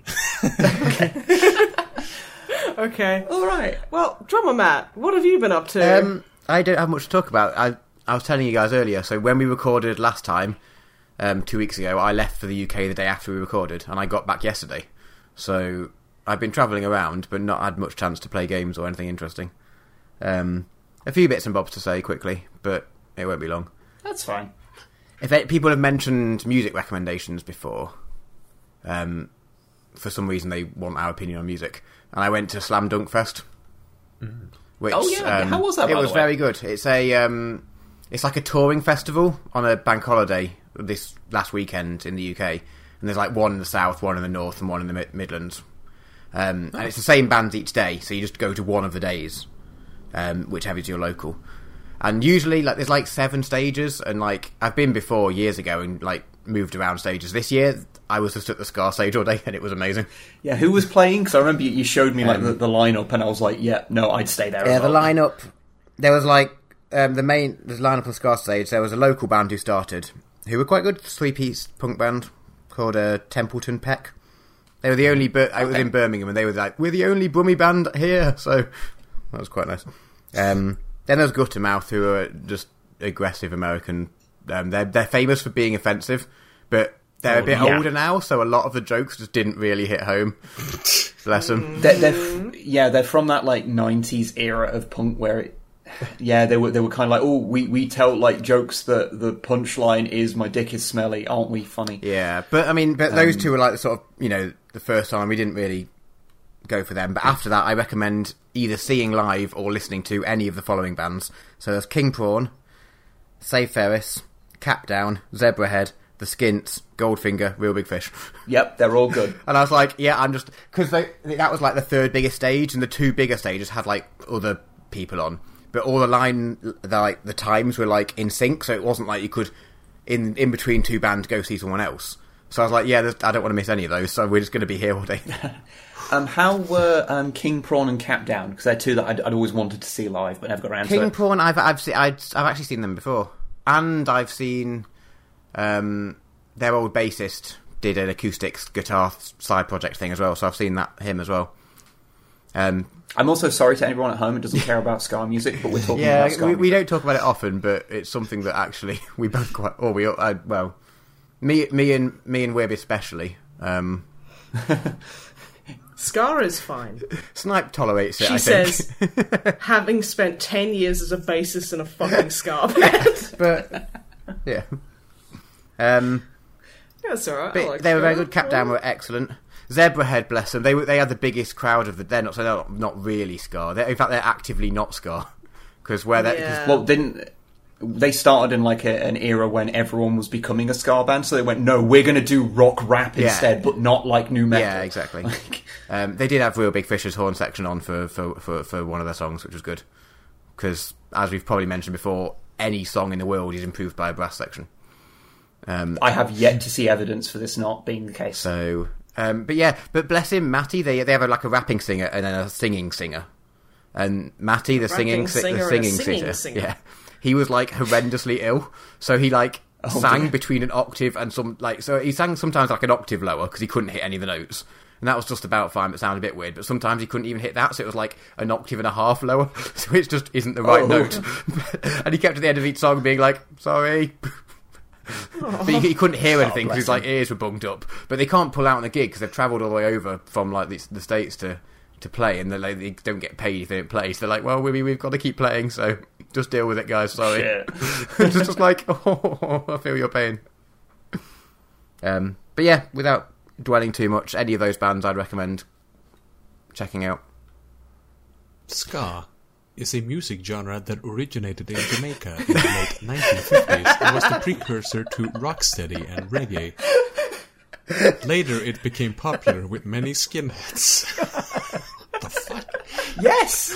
Yeah, kind of. Not the bad ones, just people who had short hair. There is actually a weird little subsect because of its origins. Like, ska is generally very anti-racism. Like, it's very. The whole black and white checks is all about black and white, like in harmony, working together. That's where the check, stuff comes from. That makes sense. That does make sense. I didn't know that. Huh. Yeah, but because of the fact that it appealed to skinheads, there's this weird little subsect of like really racist skinheads that like ska and apparently have no self-awareness. It's really weird. It's like, you know where that music comes from, right? Nazi punks, fuck off. Yeah, pretty much. The only other thing I say, we were there because it was in Birmingham. We went to Birmingham Library, which sounds like a weird thing to say. That sounds so fucking boring. They have books everywhere. But who gives a fuck if they're in Birmingham? I can go to the local fucking Derby book repository and read the same books. I'm just saying, that is so dumb. It is an amazing building. It's like... Do they charge you to get in? Well, no, obviously, it's a library, it's free.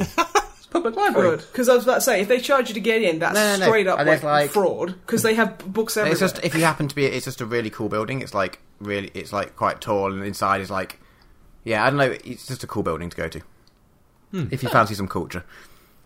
Culture. You're gonna fucking go there? I'm plenty cultured. You ever been to the Cave of Mystery? I've been to a Cave of Mystery, but not yours. Okay, we're not talking about... Okay, I was gonna totally drag you, and then I decided maybe I shouldn't do that. Because I know your girlfriend and she's the most purest, wonderful person in the world. This started off as an Overwatch reference and it just got weird.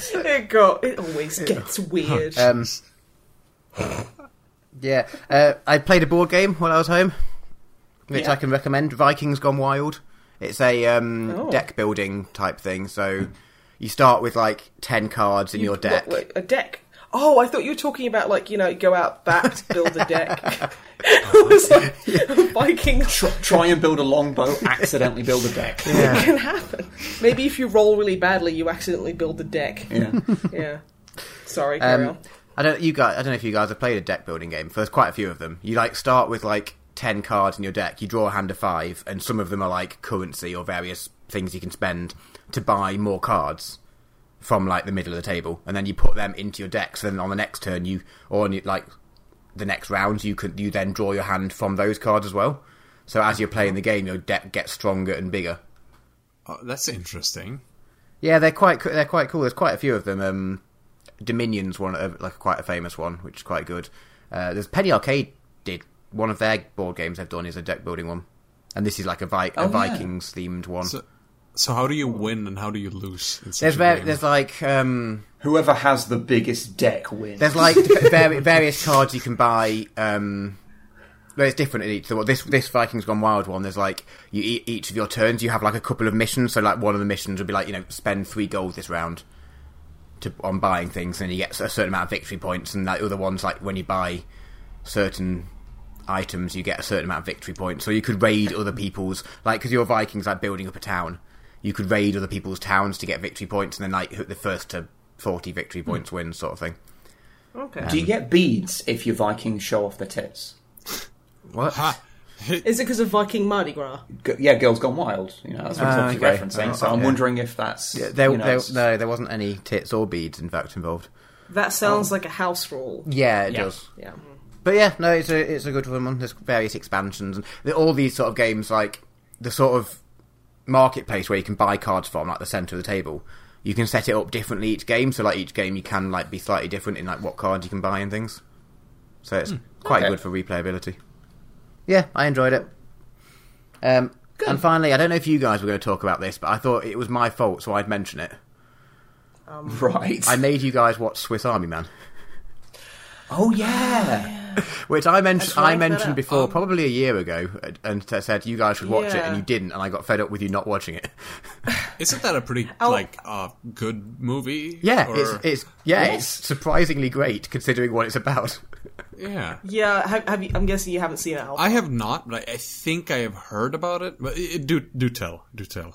I don't. I really don't want to say anything about it. I think if you want to know, we can give you a bit of a heads up on it after the podcast, but because I don't want to spoil it for people, because it's a movie you need to go into knowing the least. But I did want you to, because I mentioned it, and seeing as you guys ignored my advice, I'm assuming everyone else did. So I just want you to reiterate that everyone should watch it, at least for the experience, if nothing else. Yeah, everyone watch Swiss Army Man. It manages to be something that is horrifying whilst also being oddly sweet, and also dramatically well made for saying its budget was $3 million or something ludicrously low, which for a film budget is nothing. How the in-universe audio is worked into the soundtrack is fucking amazing. Yeah, it's really good. Genuinely, the artistry going into this film that is so it does not deserve it at weird. All. Jesus. But it makes something that is a very unique film that I think everyone should watch at least once. What year is it from? 2 or 3 years ago, I think. Daniel Radcliffe and some other guy. Daniel Radcliffe is one of the main people. So you get to see Harry Potter. It's Harry P. himself. Yeah, exactly. He's gonna fight you. The man himself. You get to see Harry Potter's arse. You do. Finally. Yeah. It's very, very fuzzy butt. His very fuzzy arse. Yes. It is a very fuzzy arse. Yeah. It's and that's the movie. Just his bum. Yeah. I mean, you're not entirely wrong. Harry Potter and the fuzzy arse. It's But yeah, that Daniel Fuzzy Butt Radcliffe. That's my fortnight, pretty much. Apart from getting flights and travelling around and things. That's pretty much me done. I guess that's a fair enough. Okay. So, snipe and or wib. Wib, what have you been doing? Nothing as good as Drummer Matt, probably. Probably not. I've actually spent quite a lot of it playing a shit ton more Destiny, but playing the PvP. Okay. Because Destiny 2. Destiny 2, rather, yeah. Because the PvP, like, even though I don't have the expansions, the PvP evens out all your levels and Scaling. stuff. It scales down, Okay. so I can play with like endgame people and not just get instantly fucking reamed, which is kind of nice. And I don't know, I think it's because they had an event on that was like the Iron Banner, where by playing the PvP you could get a lot of special gear that had like all this kind of wolfy trees, a very Nordic kind of aesthetic, and I kind of like that, as Snipe does as well, and I'm sure Alpha is sick of seeing. And sick of seeing people anything. who aren't from that place in the world fetishizing it. I'm sure you're utterly sick of seeing it. Silence. Move on. Quick, move on. But it looked cool, and I was like, so I want to try and unlock this stuff. And so I was doing that, and ending up like going. I actually really quite like the PvP. Okay. As I see as, normally I'd just cut this out, but I kind of want to mention that Snipe just spilt her coffee all down herself and nearly choked on it. Oh no! Fuck off! I hate you. And was trying desperately not to make a noise whilst part choking, part Panicking. Panicking. I'm sorry. Yeah, I was like... Okay, it's okay, laugh at me. I've got nothing else. By the way, also, my silence was... could you repeat what was the what people fetishized again? Because I think I missed it somehow. Oh, just it's a very kind of faux Nordic thing it's got going on. So it's like the knots and runes. Yeah, knots and runes. Tree. Like the kind of Yggdrasil, isn't the tree Yggdrasil the tree? Yeah. Like the world tree, all that kind of. See, I can't say anything because I that want sense. like rune tattoos and shit. Yeah. Which because I know how sometimes I get kind of sick of seeing Americans usually fetishizing British culture, which slightly irritates me sometimes because they're always wrong about things. Yeah. I just want a boy from England to look at me and be like, "All right, love, I do you for a can of special brew, yeah." It's just so romantic. I mean, I don't know what he's saying, but ooh. Honestly, I think I fetishized that specific kind of culture that you just mentioned. Well, that's fine because that's actual British culture. Yeah, we're not all from fucking Oxbridge. This all. Oh yes, we're all very fucking We're all Norwich. Benedict Cumberbatch. Okay, we're all educated. We can all speak clearly, and we all love the Queen. My favorite British city to fetishize is Norwich. Definitely. I think it might be because Thunder is from Norwich, but I don't know. Yeah. I don't even know what Norwich is. It's probably a city. It's from what I can hear. It's I'm so aggressively southeast fine. from here. Okay. It's in Norfolk. Norfolk. It's from Norfolk, yeah. Norfolk. I can't pronounce it. Norfolk. It's fine. All British place names are spelt in such a way, spelt and pronounced in such a way to confuse foreigners. Yeah. It's horrible. Speaking as a foreigner, it is the fucking worst. You guys are terrible. Like, we live in Derby, but it's spelt Derby. Like, Yeah, really. I was like, oh yeah, where are you moving to? Derby? And everyone laughed at me. But we will get aggressively angry if you pronounce it as Derby. Yeah. I know. I was like an 11-year-old girl. Like, where are you going? Derby? You fucking what? It's part of the Yeah. British And then initiation rites. You gotta pronounce the Yeah, city names they gotta correctly. laugh at you, and then they gotta throw Yorkshire puddings at you, But, and then they just literally thrust like sausages and mashed potatoes in your Steak and face, kidney screaming pudding. "bangers and man." You guys eat you're not things that wrong. should not be eaten. It's the worst. yeah, British cuisine is not fantastic, but I love it. It's like my mum was obsessed with dripping, Dripping? which is literally just lard. Pretty And that's much. like the shit you it's hear from meat medieval flavour lard. fucking. Okay, no, like it is literally grease. Yeah. Use it to make gravy. It's great. Don't fucking no. Shut up. But sometimes you don't when- get a fucking. You have no horse in this race. But when people are very poor and they're working down to mill, Yeah, walking down to pit. Yeah, that's fine. you But know, the thing they've is, got to- it's 2018 and people are still eating this shit. yeah, I know. I don't think But anywhere we- near as much as people We used have like pound stretcher now where you can go and just get like hamburgers or cans of like mechanically recovered meat. Yeah. You don't have to eat just grease. That's true. Do you have lard strips over there? No, I hope not. I think it might be Swedish, but I have never thought of it as Swedish. Honestly, every time I see something, it's like an ice pole that's frozen lard, and you got to snap it off. Everything I see about Swedish cuisine terrifies me. I hate banana pizza. In Sweden, it's called Isterband. Easter bun, and that's apparently pronounced as large strips, according to Wikipedia. Okay. It is a coarsely ground, lightly smoked sausage from Sweden. It is made of pork, barley, groats, and potato. Sounds pretty great to me. Yeah, that doesn't sound too bad. I honestly thought it was literally just a frozen strip of actual grease. It has a weird, kind of slightly sour taste, though, which I tend to attribute to the lard somehow. Yeah. Nope, don't like it. Don't like it. I was talking about Destiny, wasn't I? Oh yeah. I prefer to talk about lard strips. So how is Destiny like a lard strip? In a way that it's kind of sour for some reason. I'm still enjoying it in that way that I'm enjoying it, playing it loads, but have so many criticisms of it that it's kind of hard to recommend. I think it really helps because you're playing a lot of it with Longfang or something. Yeah, I've been playing a lot with our friend Longfang, and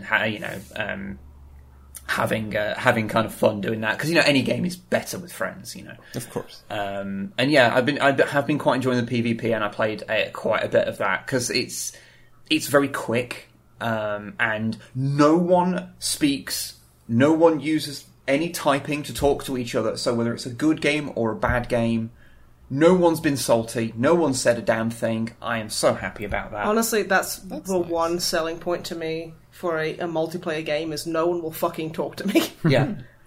If you want to talk to people, you can choose to do that and talk to your friends while you're playing, but that's it. You don't have to listen to some fucking 13-year-old from Wisconsin insinuating awful things about your mother. Yeah, I don't have to listen to a 13-year-old from Wisconsin telling me things that I already know. Well, yeah. Damn it, Craig. Why do you know? But yeah, so I've been playing a lot of that. Yeah, a 13-year-old called Craig from Wisconsin has stolen my identity. Yeah. It's horrible. So yeah, I haven't really done much apart from that, honestly. But I did yesterday. I did play a little bit of Space Hulk Deathwing Enhanced Edition, which I mentioned earlier. How is the enhanced parts? Okay, so they have changed up a few little bits the way the game plays. In the first level, I don't remember being attacked by cultists at all. I just remember it being Gene Stealers. I got a good bit further in than you did. Oh yeah, you do get attacked. It takes a while. Yeah, I think it's level 2 you get attacked by cultists. I think so. But the first level of it you didn't previously. I'm sure. Maybe I'm misremembering, but I don't remember it. And they're in this one. I know you do certainly get attacked earlier. Yeah. So they did mix that up a little bit. It reminds me a little bit of the what was it called? The Game of the Year sort of edition of Dark Souls 2. I forgot its name now. Scholar of the First Sin, where they rearranged enemy placements and things and that. It reminds me a little bit of that. And the game runs, at least on our machine, really fucking well now. But we have got an entirely new machine. So... the problem was, because the old version was optimised for fucking shit and would do weird things like run at a worse frame rate when you lowered the settings. It was really strangely optimised.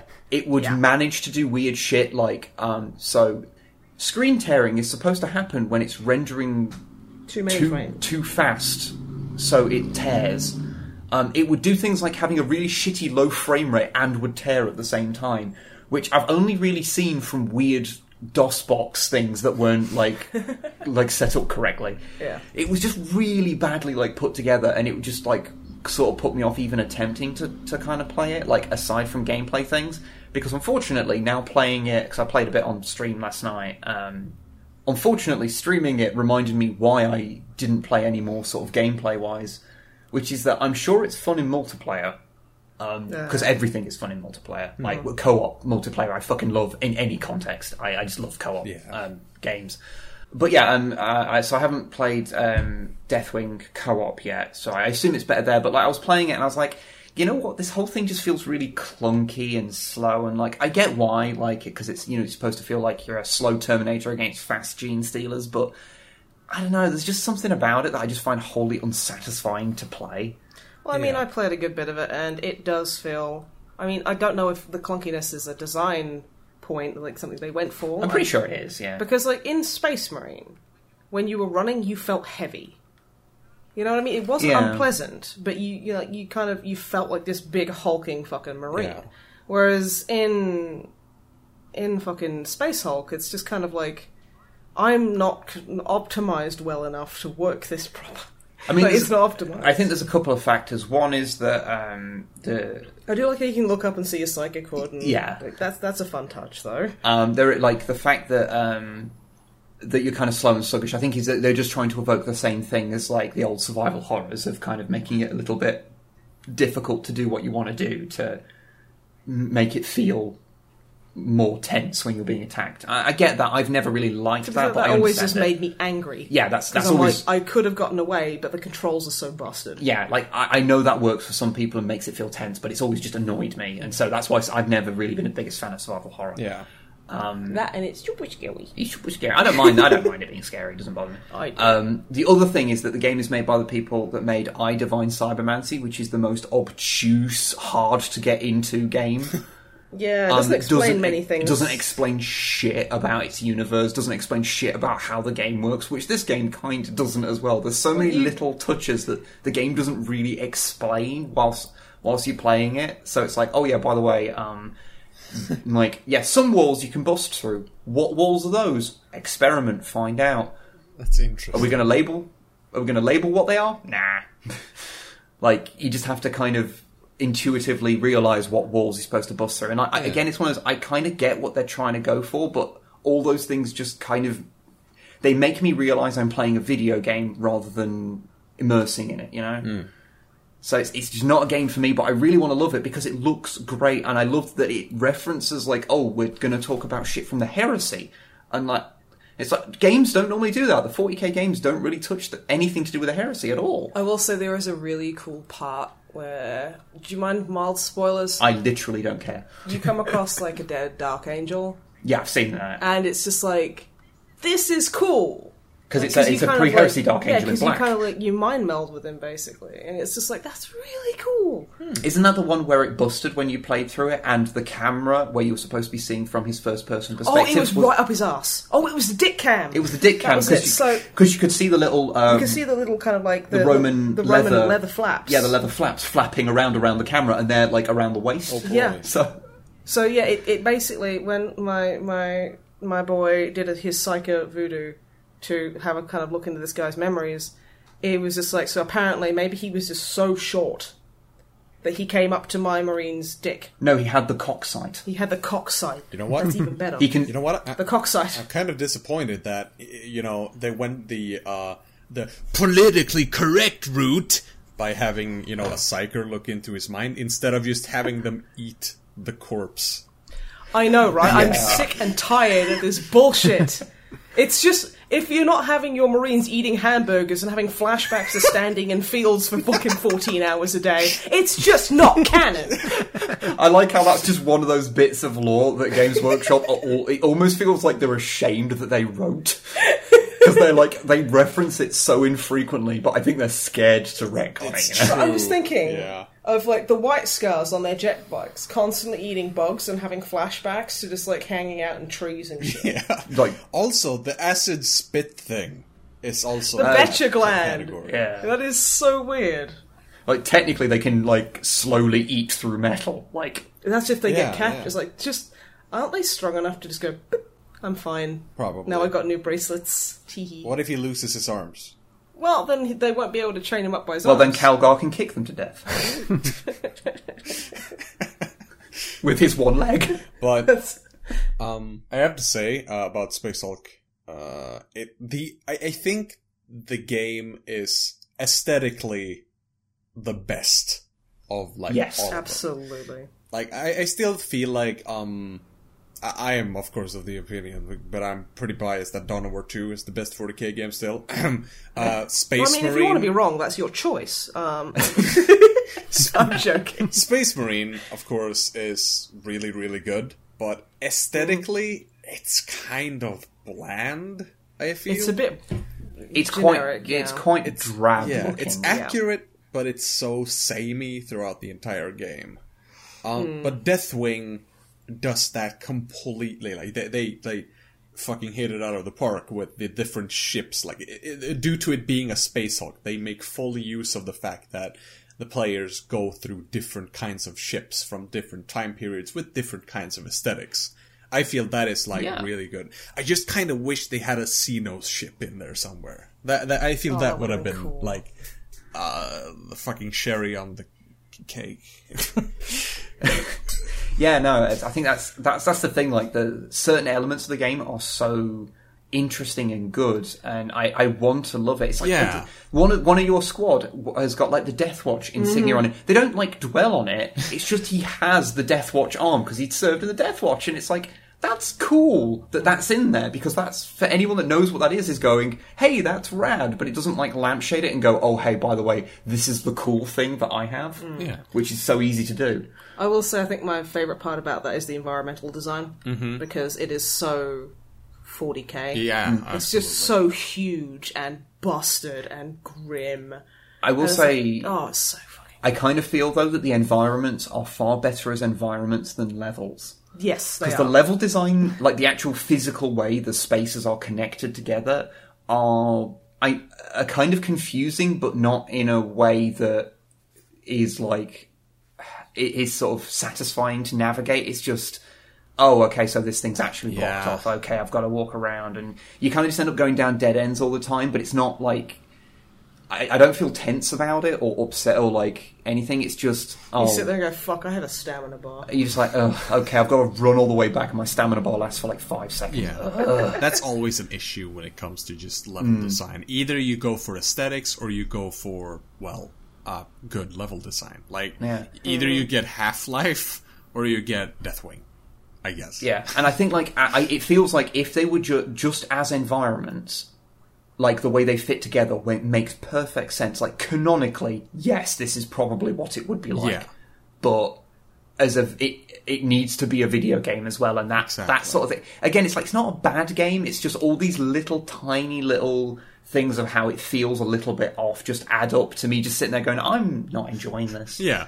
Meanwhile, in Half-Life, you got a back box smashing room for some reason that is only there for you to get through, and it's good game design, but it doesn't make any sense whatsoever. Yeah, this is where we keep our smashy boxes. Look, Valve were really proud of that physics engine they wrote. Oh yeah.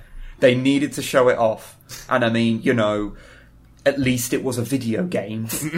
Valve aren't really fans of making video games anymore. Yeah.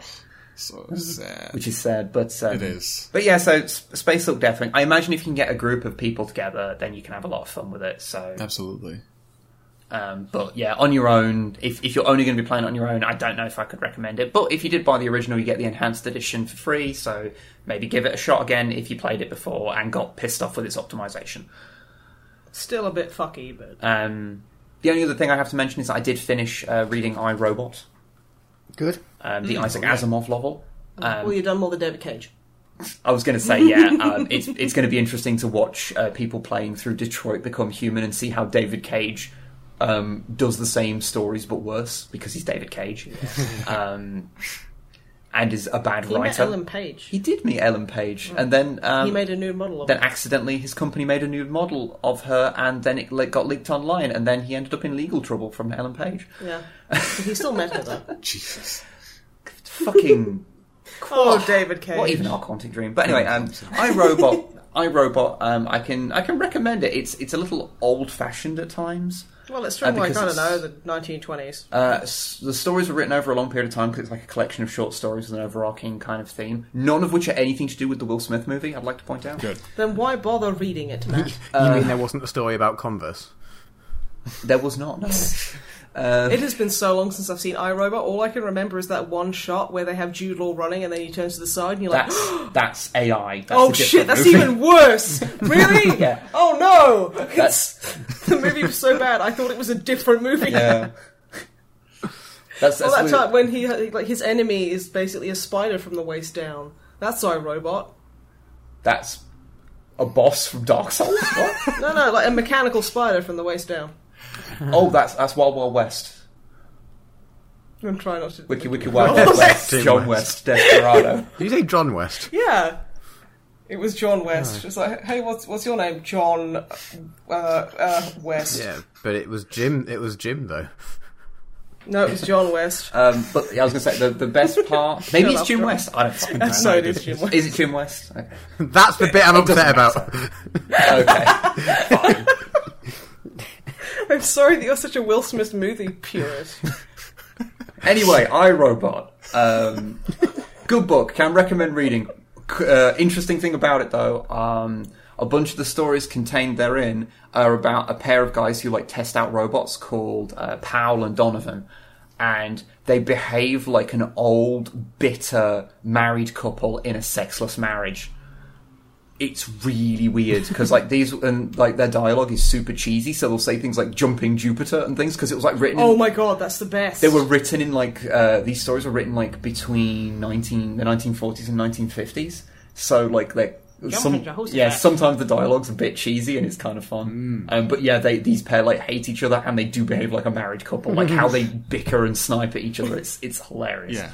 And also very interesting to see how so much modern sci-fi has riffed on the concepts of Asimov. Because obviously he's the originator of a lot of robot kind of themes, and how he played with these seemingly airtight laws of robotics. Yeah. And sort of would play with them and go, so how could a robot cause harm to someone if certain things are met? It's interesting. I can recommend reading them. I've heard some of his other novels quite good as well. Speaking of Isaac Asimov, have you read the short story "The Last Question" by him? I have not. No. It is really good, and I would highly recommend it. It's basically the question of how entropy can be reversed.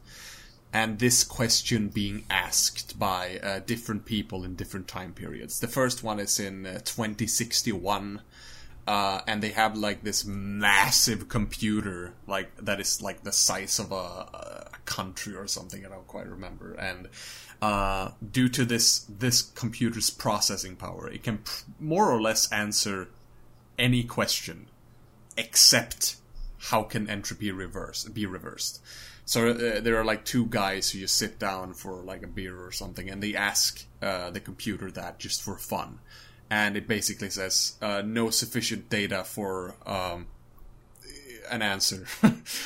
And then it skips over to some time in the future, where a family asks the same question to their their newer version of this computer, that is the size of a planet. And they got small iPhone things that they ask the question to, and it connects directly to that computer, and still can't answer. Then it goes further into the future, and then it just goes further and further and further and further. And it just gets more and more outlandish how far technology has evolved, to the point where in the end people are basically not people anymore. They have become one singular entity. So there is this singular entity just called man or something, who asks man.jpg. Yeah. Who asks that same question to that computer, and which has now become basically the size of the universe, but exists on a completely different plane. And in the end, I'm not gonna spoil it actually, because it's a really fucking good ending. It's so it's so heartwarming. It's a very optimistic outlook on the future of mankind. Okay. Yeah, see, that was the funny thing. Having the back of the book that I have, because it's an old one. I got it from a charity shop, so the actual one I've got's from 1969. Yeah. And it's on the back, it's it's bragging on the back this dark vision of a future from Asimov, and I read it and it's you know what, actually this is a mostly quite optimistic view. Yeah. There's problems, but he didn't seem to be a particular pessimist. It wasn't really a dystopia. It had elements of that, but then the real world does too, and it just felt like it was kind of like that. Yeah, exactly. I do not think he was very pessimistic in general. No. I haven't read a whole lot of his stories, of course. This is the one that I've read the most, and I get that impression. Yeah. Well, yeah, I'll definitely track that down, because, I am interested to read more of his work. You can find it online for free, so just do a Google. Like, The Last Question. Go and read it. Oh. I'm going to read that so hard. And with that, that's me done. I haven't really done that much, so, Snipe, what have you been up to? Oh, so much. I don't know why I said that so weird. That was a pretty weird. It was like I was going for a thing and it just didn't work. Yeah. So I kind of backed out, but it was a bit awkward. Yeah, you've made it awkward. Thank you. Here comes the Burger King. Burgering his way down from the burgered gates of his pearly, pearly palace of mayonnaise. I couldn't think of what else was pearly. I panicked about the pearly mayonnaise. Tell us what you've been up to, please. Okay. Move on from this. Finish this. Well, I've been playing some Jurassic Park Alive, which is probably the worst name for anything ever. Yep. Okay. Which is basically not very good Pokemon Go with dinosaurs. I was literally about to say, is that like Pokemon Go?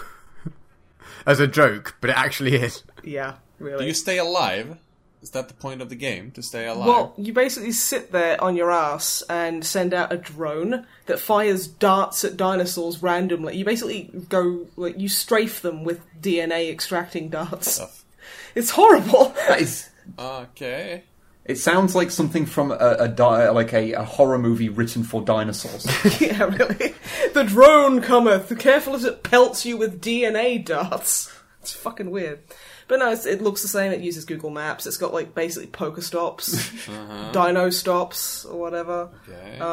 And, I don't know, they have, like, a VIP service where you pay, like, a monthly fucking subscription to get, like, a few extra, like, in-game money.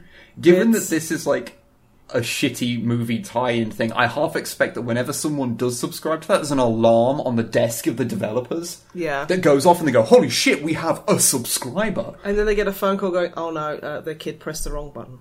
And they're like, oh, we'll get one day. But yeah, no, it's like, my biggest, like, problem with it so far is it runs like garbage. Oh. It's really, I mean, like, Pokemon Go was a bit shaky optimization-wise, but it evened out okay. And, like, I haven't played Pokemon Go for so long because I just got really angry because on Wib's phone it basically went, oh, you have to have this update. Oh, by the way, you can't ever play it again. Buy a new phone. Yeah. I was like, okay, fuck Fortunately, I was sort of waning on playing it at the time, so it was a good thing to break that damaging but habit. Now with Fallout Let's Go Space Hulk tactics, yes. You know, that has all those games have full Pokemon Go integration, it's kind of a bit of a pisser. Yeah, that's true. Yeah, so I've been playing that and just been like, well, I guess I sure am darting these random Pokemon. So, like, Pokemon, dinosaurs, they're the same thing, let's be honest. Capturing Tyrants. I'm capturing... Oh, Tyrant is so cute, though. But yeah, so, like, your drone has battery, which basically means you have a time limit in which to extract DNA. Which is bullshit. Hello, mobile games. Yeah. So, you click on a dinosaur that's near you, and then that sends out the drone. Oh. And then it loads in, but it always chips off a bit of my battery because it takes so long to fucking load of my drone battery, so it's like I get less time. So I go, and then you've got to hit them on specified little parts, and if you hit them outside of it, it's a wasted dart, which is basically a Pokeball. And then if you hit it within the big circle, you get like a couple of points, and if you hit it in the middle, you get like 12. And you have to get at least 50 to be able to recreate, basically clone a dinosaur from the DNA. And that's capturing them. Yeah. So, most of the time you won't be able to get 50, so you'll be like 48. So it's like Pokemon Go, except... But you have to see the same Pokemon multiple times, get multiple good shots, then maybe you'll get one. To even have a chance to catch it. That sounds like they looked at Pokemon Go and went, how can we make this worse? Exactly. So yeah, I've just kind of been doing that. I've just kind of been idly playing it, because it's like, this is really bad. It's not very good. Is it pretty new, or...? I thought it came out with Jurassic World, I think. Oh, okay, that's old. It's just still on the App Store then. My favourite part about it, and this is stupid, but my favourite part about it is that, you know, in like the old Pokemon Go, like if like your GPS freaked out and it just shot you 500 meters to the left in about 2 seconds, it's like, whoa! Yeah. Are you driving a car? I was like, no. And then you'd have to press OK, because it'd go, don't drive a car while you're playing Pokemon Go, and you'd have to say, yes, okay, I won't. Yeah. Well, the version for Jurassic World Alive is Chris Pratt holding up. He's like, you know the thing where he was like holding up his hands at the dinosaurs, being like, no, don't. Where he's doing the training on the Velociraptors. Yeah, it's literally just a promotional picture of Chris Pratt holding his hand out. It's like, whoa there, you're going too fast. Don't drive a car. Like, okay. Okay. Here is Chris Pratt telling you, don't drive cars. See, they missed a trick there. I was really hoping it was the from the original Jurassic Park. It was just like Oh, that would have been amazing. The whole time you're moving, it thinks you're moving fast. To be fair, then I would literally spend all day throwing my phone across the flat. Just like, poof, you know, and then, okay, I gotta. You know, when I was a kid, I watched that movie like I don't know, alone some night, and that scene for some reason scared the shit out of me. It's a spooky noise, and plus, you know, Dennis Nedry was like, he was not a good Elvis impersonator. He was not, no. Scary. Okay, that is because he put his head on an Elvis body. Yeah. For that part. Jurassic Park was like a movie that I got super hyped for as a kid. I love that. And then I went to the cinema to watch it, and I got so scared by the raptors because as a child I got scared by everything. Like nowadays I'll watch, like, I basically actually am possibly dead inside. And it's only in the last few years, I think due to poor mental health, that I emotionally react to movies. So, well, okay. So it's like I think my poor mental health is actually helping me be more healthy in that one particular regard. So, you know, swings and roundabouts. Yeah. But yeah, I had to leave the cinema at the part where the raptors are chasing the kids and they're about to come into the kitchen and the breath goes on the window. I loved that part as a kid. I was like, oh, I want to pet dinosaurs. That scared the shit out of me. To be fair, that still looks good to this day. I was like 7 at the I was like 7 at the time. Jeez. Yeah, you were like 17 at the time. I was 27 at the time. But no, you know what will help you about that scene? If anyone's scared about that scene, which no one will be, when they actually open the door and enter the two raptors, you can see a hand of one of the grips come out and lower its tail. Yeah. Look for it. It's there in the final edit. Holy and it's shit. just like... So yeah, that guy just goes and touches a dinosaur's butt and is fine. Interesting. So don't worry. Yeah, it's really fine. Harmless. It's normal. It's like, okay, dinosaur, you need to put your butt down. Like, okay. So final thoughts on Jurassic Park Alive, or is it Jurassic World Alive? Oh, it's Jurassic World Alive, yeah. If I Jurassic World Alive... I keep getting that song stuck in my head now, every time I see Jurassic World Alive. You get, if I ever leave this world alive. Yeah, but it goes, if I ever Jurassic World Alive instead, which makes no sense and is very, very bad. Actually, I have a question about that. Is there any, like, because the first thing I assumed when you said Jurassic Park Alive is that you're supposed to survive, basically.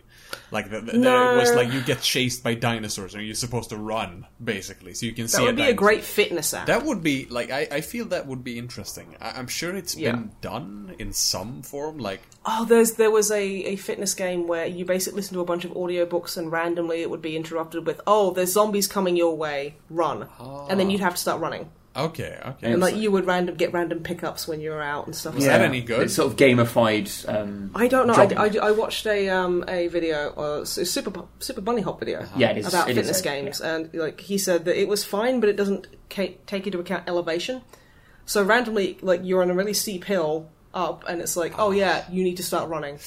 And then you'll basically just die in real life. No. Because it treats it as if you're on a flat plane, so... Yeah, that's how zombies work. They ignore elevation completely. That's true. They're like Bethesda characters. It's flying zombies, obviously. It's flying, it's clipping through the air. It'll still kill you. Oh, they're clipping forward in a T-pose. Oh, God. No, okay, to be fair, if like you're out walking at night and you turn around and saw something just kind of flying towards you in a T-pose, you'd fucking run. That's true. Jesus, would I run? Horrifying. But yeah, Jurassic World Alive is not very good. Okay. Honestly. But it has dinosaurs, so you're playing it. So I'm like, It has the Indominus Rex, which I'm pissed off about, because I don't give a fuck about these fake dinosaurs. And there's only like one I've seen with feathers so far, but... Yeah. It's getting there. But yeah, that's pretty much... Oh, I've been playing a bunch of Cook Serve Delicious 2. What? Yes, that came in the Humble Monthly. What? So. I did. What's that? It's like a... It's like a... Oh, shit. It's like a restaurant game where you gotta make dishes and, like, people come in and you got to make food and give it to them, and like you're ranked on how good the food is, and if you get the order right and stuff like that. It's massively oversimplifying, but that's basically keeping a bunch of plates spinning of cooking. Make sure these things are in the oven, and you're putting the right toppings on. And then you're refilling the juice dispenser, and like you can customize your own restaurant and stuff. Oh, basically, it sounds like a game that basically is designed to freak anyone the fuck out who has problems with anxiety. Yeah, it's really quite.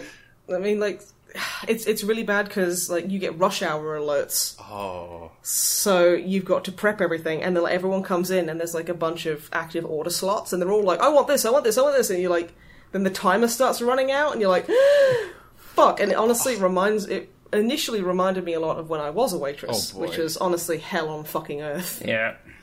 Oh god, the worst. But now I've got it down to like I will only ever serve ribs and steamed momos.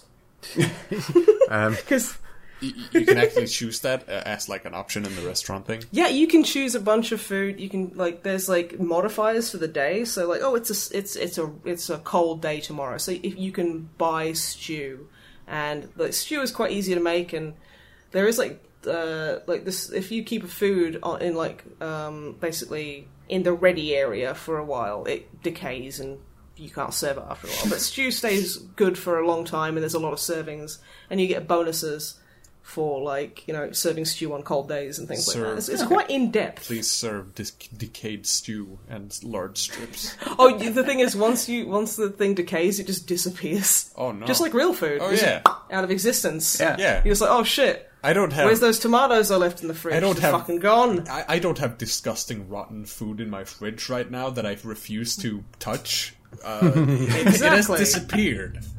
It has literally just evaporated. Yeah. You've probably inhaled all that rotten chicken you're keeping. Yeah. Which is fine. It doesn't exist. It has vanished. It doesn't exist anymore. It's literally shifted dimensions. That's where it goes. There's some dimension somewhere that's just full of all that rotten food. Yeah. Decayed dimension. The back of the fridge dimension. That's not a good dimension. No, but yeah, and like you get after every time you complete a level, because you can either do it for your restaurant, cook, serve, delicious, or you can go to a bunch of preset restaurants. Okay.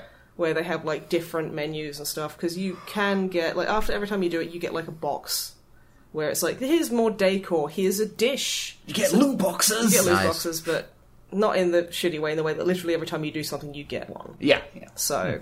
You get like paintings and booths and countertops and things for your restaurant, so you can kind of really customize the way it looks. You can get new recipes. So you're like, I want to serve gumbo, and then you'll be like, this has a bonus seafood.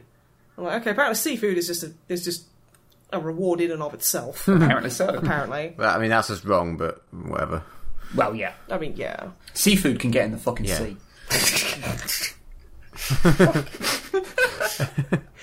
Well, I mean, yeah. But yeah, no, that's pretty good. But I've managed to, just like I say, just having like one or two menu options and just being like, yep, keep pressing space and enter. I'm fine. You've got yourself to a really specialised restaurant. Yeah, where apparently people come in, crab's legs as well. They come in and go, 7 a.m. I'll have a roast rack of ribs, some egg rolls, and a beer. Well, they're obviously still drunk from the night before. Yeah, that sounds like a great sort of late night / breakfast drunk thing. Gonna have a refresher. Yeah, a nice refreshing bit of crab's legs and ribs. Yeah. And like you can just have like boiled asparagus as like a side, because like you fill up your drinks and you have side orders, which means that they take their main meal and then they take one of those as well, one of each. So it's like a meal. And like they give you more points because they're like, yeah, I got to drink beer at 7 a.m. and no one judged me. I guess, I don't know. Can you press a button to judge them? No, but there is a button. There is a stat, because at the end of it, it's like stats, and your buzz is like how popular a restaurant is. It's like how many good orders, how many bad orders, how many perfect orders. Like you get like chores, so it's like, you need to go and take out the trash, so you take out the trash button and stuff like that. It's like, how many times did you flush the toilet? Because you have to go clean the toilets occasionally. Smash the trash. Yeah, and there's one of the stats which I have no idea how to get, or like I have never encountered something where this was a response, which is it's a picture of a shotgun with justice served. Oh. And I'm like, what the fuck is that? Well... It's like, so do I get to just shoot people who, like what? I want to know. No one spoil it for me, because this is just the best stat. I have no idea. It's because this game is secretly the new Frog Fractions. Literally, you get emails and it references Frog Fractions. Of course because of course it does. And it's just going to turn into like a kind of vigilante first-person Showering shooter. with your dad. Oh no, yeah, first-person shooter. That's fine. But yeah, it's a really addictive little game. It's a good plate spinner. Ha ha ha ha ha. It's a good podcast game, I'd say. Yeah, I can believe that. You know what I mean? Provided you settled into a rhythm and you're not sitting there going, why don't I have more crab's legs? Why did I take gumbo? Corn dogs were a bad choice. They attract too many rats. Just like a real kitchen. Yeah. Oh, yeah. Rats are a factor as well. Rats are a factor and bugs are as well. No, man, this has got so much depth to it. It really has way more depth to it than you think. More depth than it deserves, I think. Yeah. I mean, the thing is, it does remind me, like, initially, like I say, with the stress involved, it reminded me of working as a waitress. But honestly, it doesn't have chefs actively throwing plates at you, so it's not that, realistic, let's be honest. Oh, no. Yeah, chefs are insane, and I don't want to go near them. I'm sorry. That's okay. I still, my leg still hurts in the winter, but that's okay. It's just the winter. Only when it rains, which is, albeit in Britain, 75% of the time. Only when you have to run from the zombies. The T-post zombies. Oh, I have to run from the zombie chefs. Yeah. The Bethesda zombies chasing me through kitchens, ignoring elevation of any description. You know, we should probably try and move on a little bit. Considering I just noticed we've been going over 2 hours and we've not got to the questions yet. Okay, so last thing I've been doing, I've been reading Berserk, the manga. Oh, yes. Okay.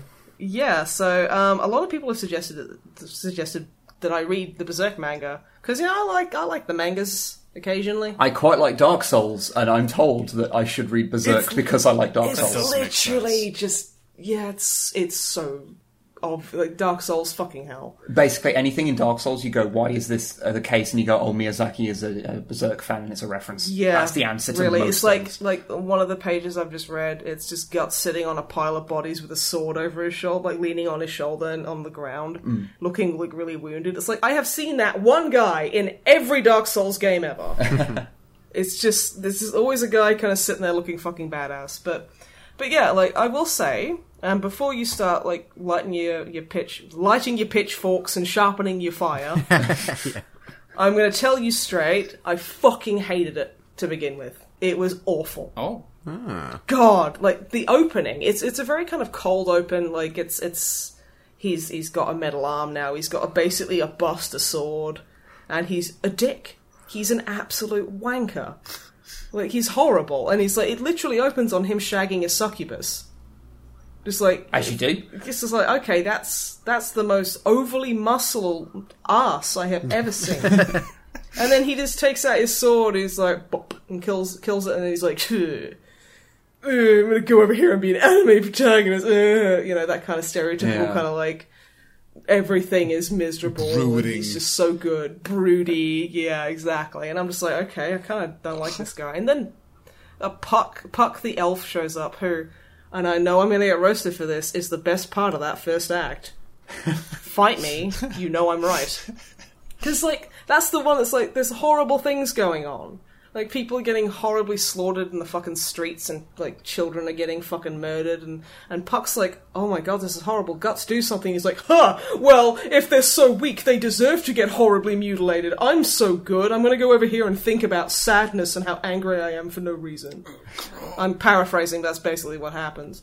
And he's just a jerk. I don't like him at all. He's a fucking dick. And I honestly had real trouble getting through the first act.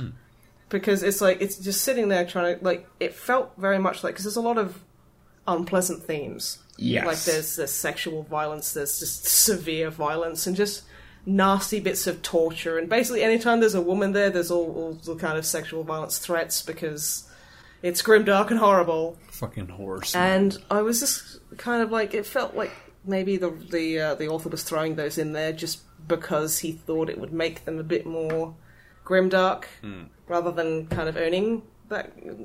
It's hard to explain. Yeah. You know, it's like you can feel sitting there going, what would be the nastiest thing to throw in here? Child murder. Let's do that. Yeah. And I was very fed up with it. And then it kind of, the next kind of arc, I guess, after I got through that, was Guts when he was younger. So, main character Guts. So basically, he's got a real grim, dark, kind of a bit stupid beginning. So you know the stereotypical hanging corpse tree. Yeah. Yes. Yeah. So there's like a roaming band of like mercenaries who happen across this tree, and basically a baby falls out of a dead woman.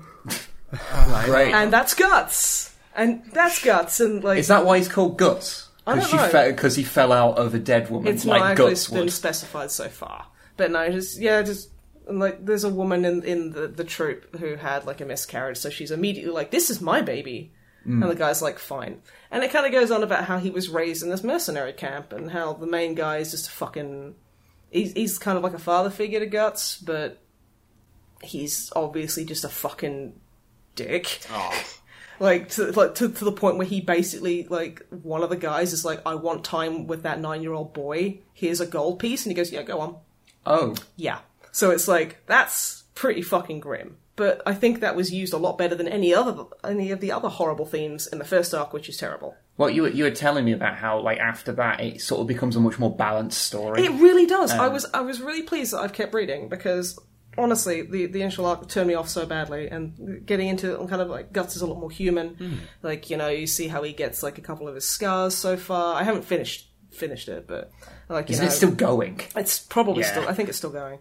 But yeah, and like, it's him growing up, and he's realizing, he's killing people, and he's a part of the mercenary band, and it's kind of like progressing and following him as he kind of like leaves the mercenary camp, and he gets picked up by another band of mercenaries, and you get introduced to a bunch of characters there, and it kind of like shows that, like there's some growth there, and he's a fun enough character. He's not the brooding wank you get in the first part, which was honestly so painfully unlikable. And I guess even when he turns inevitably he'll end up turning into that brooding wank, at least you'll then have the context of how he got there. I still don't think I could be as forgiving, because he's just borderline irredeemable in his prickery. Yeah. But it's like, at least you could understand a little bit of it. Yeah. But I mean, I'm kind of like massively like, I don't give a fuck what your story is. Don't be an arsehole.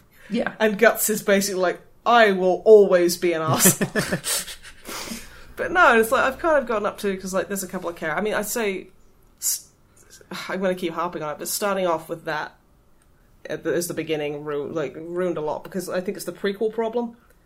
Where it's like, so there's a character in there who, well, it's not really a spoiler, but there's a character that Guts had a very close relationship with, and he is shown at the end of the first arc to be a bad guy. And then, like, through the second arc, which is like pre all these events, you see him being friends with the guy, and kind of like the weird relationship that they have, and kind of the battles they fought together, and the whole time you're like, this is really good, but when is he going to turn evil? Yeah, of course. So it spoils itself. Yeah. Which is a bit rough. There's been a few more kind of like a bit dodgy kind of moments, but there's also been like actual levity, which I actually kind of appreciate. So it's like, like him and his friend have like they have like a water fight basically, and it's like, that's nice. It's just like, it's not all grim and, I'm glad that children are being murdered. They deserve it because they're weak. And if, it's okay, that's really dumb.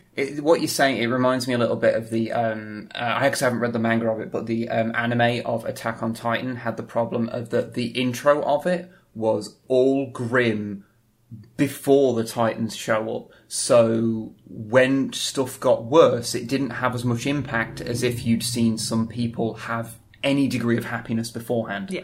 Because it seemed like everyone was miserable already, and then the Titans ate everyone.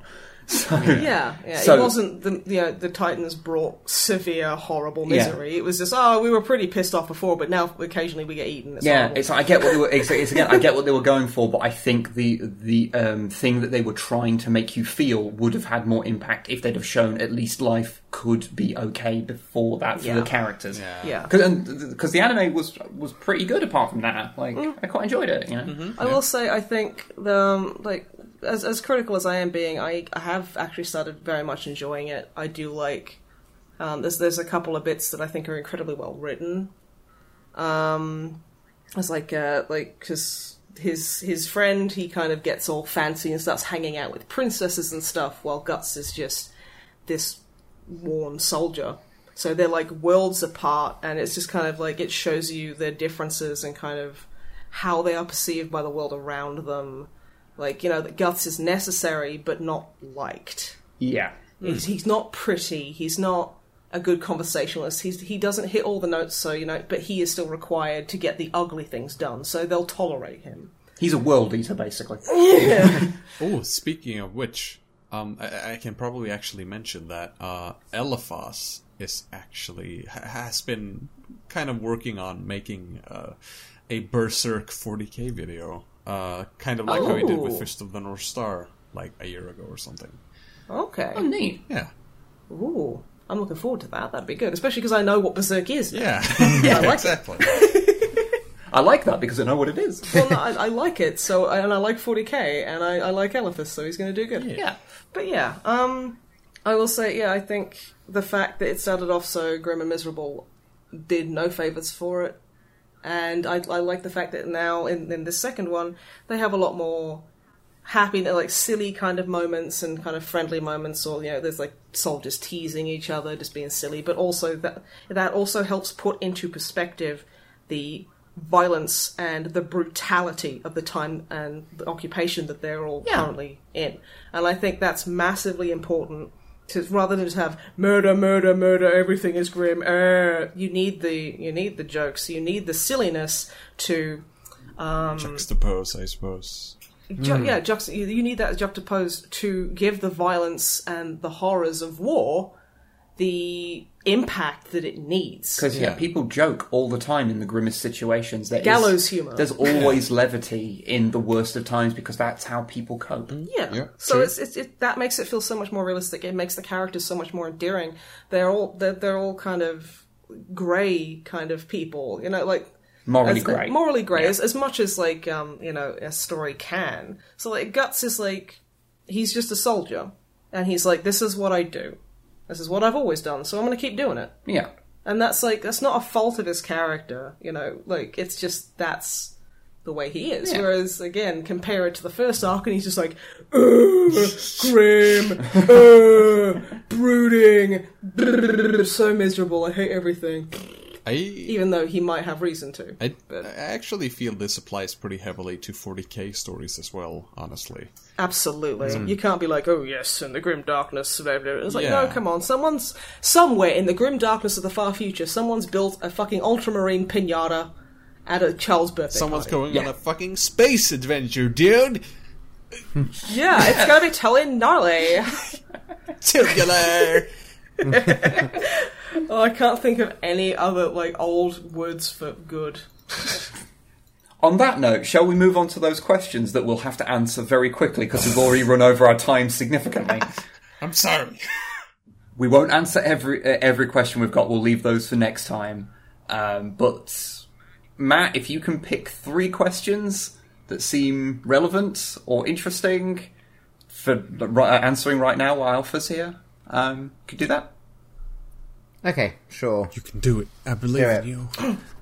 Do some more. Do it. And if you want to send a question for next time to add to the already great pile, send it to onlydrummermatt@snipeandwib@gmail.com. The grand pile. the grand pile from the stupid email that we can't change. Which it is totally within our power to change. But we're not going to. We're not going to. Obviously not, no. Alright, so first up, this one is actually relevant to something we've spoken about today. Baba Yaga emailed in, and their question was, which I'm sure we've already answered, but what are our thoughts on Warhammer Adventures? What's that? So I think we've already mostly answered that. I think just to clarify, I think correct me if I'm wrong, but I think we all think it's a good idea in general. No, we hate it. Yes. Yeah. Like, okay. Alfabusa hates it, but he hates 40K. Yeah, I mean that's true. Well, yeah. I'm gonna keep this fucking gate. Yeah. Keep it harder. The children are coming in. Yeah, it's not that we're anti the adventures. We're just really pro gates in general. Pro gates, hate children. Really, it just works.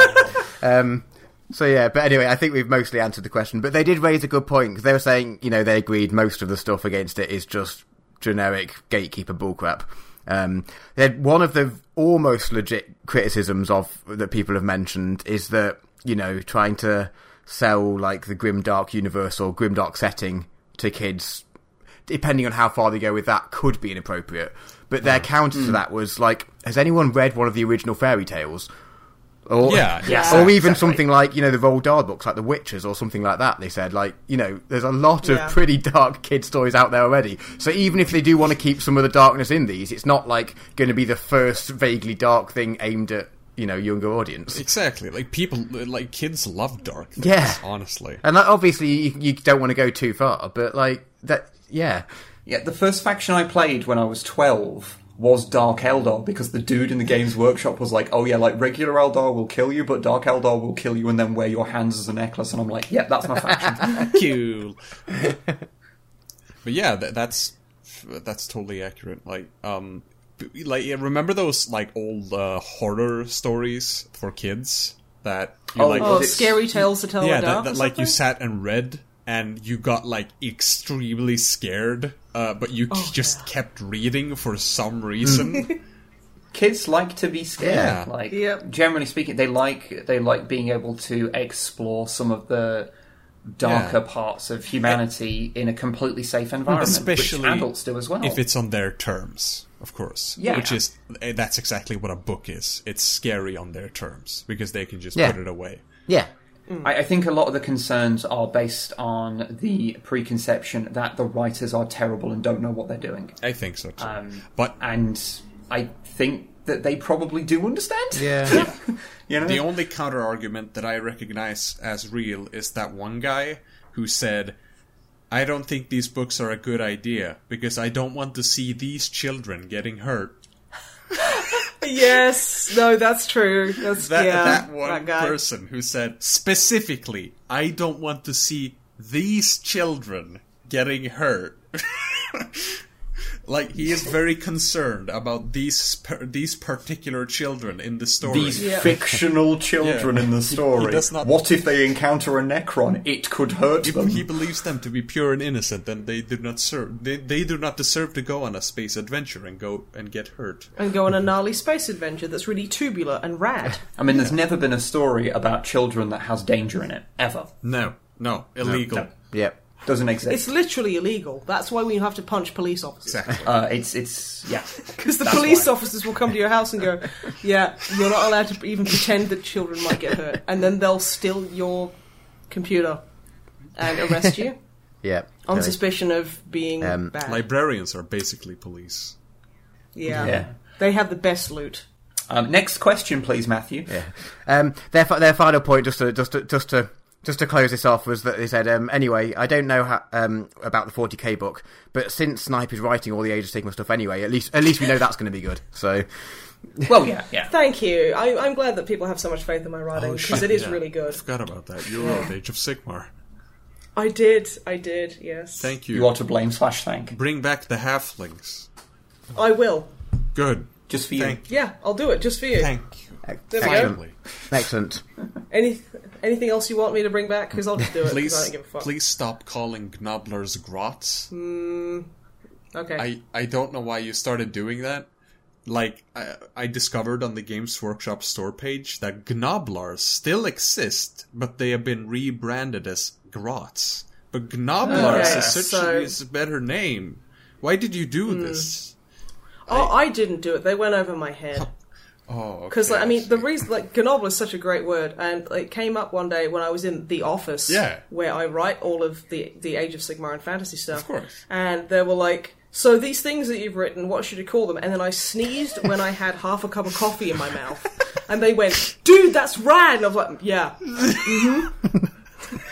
So, yeah. Matthew, please, next question. My God, next question. A related one, considering who we've got in presence, 40k related. Phoenix Shaman wrote in about... so we keep mentioning that about getting into LARP stuff. Have any of us heard... Do we? We've mentioned it quite a few times.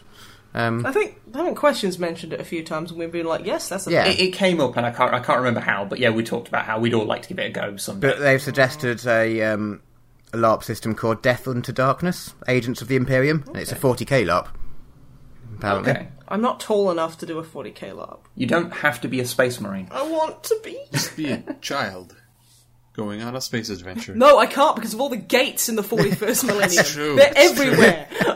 There's nowhere for me to get into the fucking setting. So yeah, there's no explicit... I'm just moving on. There's no explicit question in that, but I don't know, what do you guys feel about a 40k LARP? I don't know how well that is. Yeah, I think that would be a little harder to get immersed in because the environment. Yeah, you can go to a fucking. You can go to the woods and be like, we're in the wood planet. That's the thing. It's very. I can feel it would be easier to go to like some woods and think of yourself as being in a fantasy setting, whereas I think it would be harder. Or a sci-fi setting is a bit. I mean, you can go to your local curries. Sci-fi settings still have planets with woods on. No. That's not true at all, even remotely. So what you do is you go to your local computer components store, like maybe Curry's or PC World, and you just pretend to be a tech priest for a bit. And get thrown out for sexually assaulting a sandwich maker. Yeah. I mean, I can't go to the one around the corner from the house because that's why I am banned from PC World. But I'm sure they haven't sent my picture to any other PC World, so we can see where it goes. PC World, more like politically correct world. Don't let you... Let's play 40k character. Don't let you griddle your dick in a Breville. Okay. Yeah, it's my dick. I get to put it in a toaster if I want. Yeah. This is free world. Yeah. I'd be interested to see the rules for it because I know I'm being kind of dismissive of it, but I think that's just because I am having trouble imagining it. Well, they say it's quite fun and it's got a really welcoming community apparently, so which is always a nice thing. But yeah, I have to look into that. Check.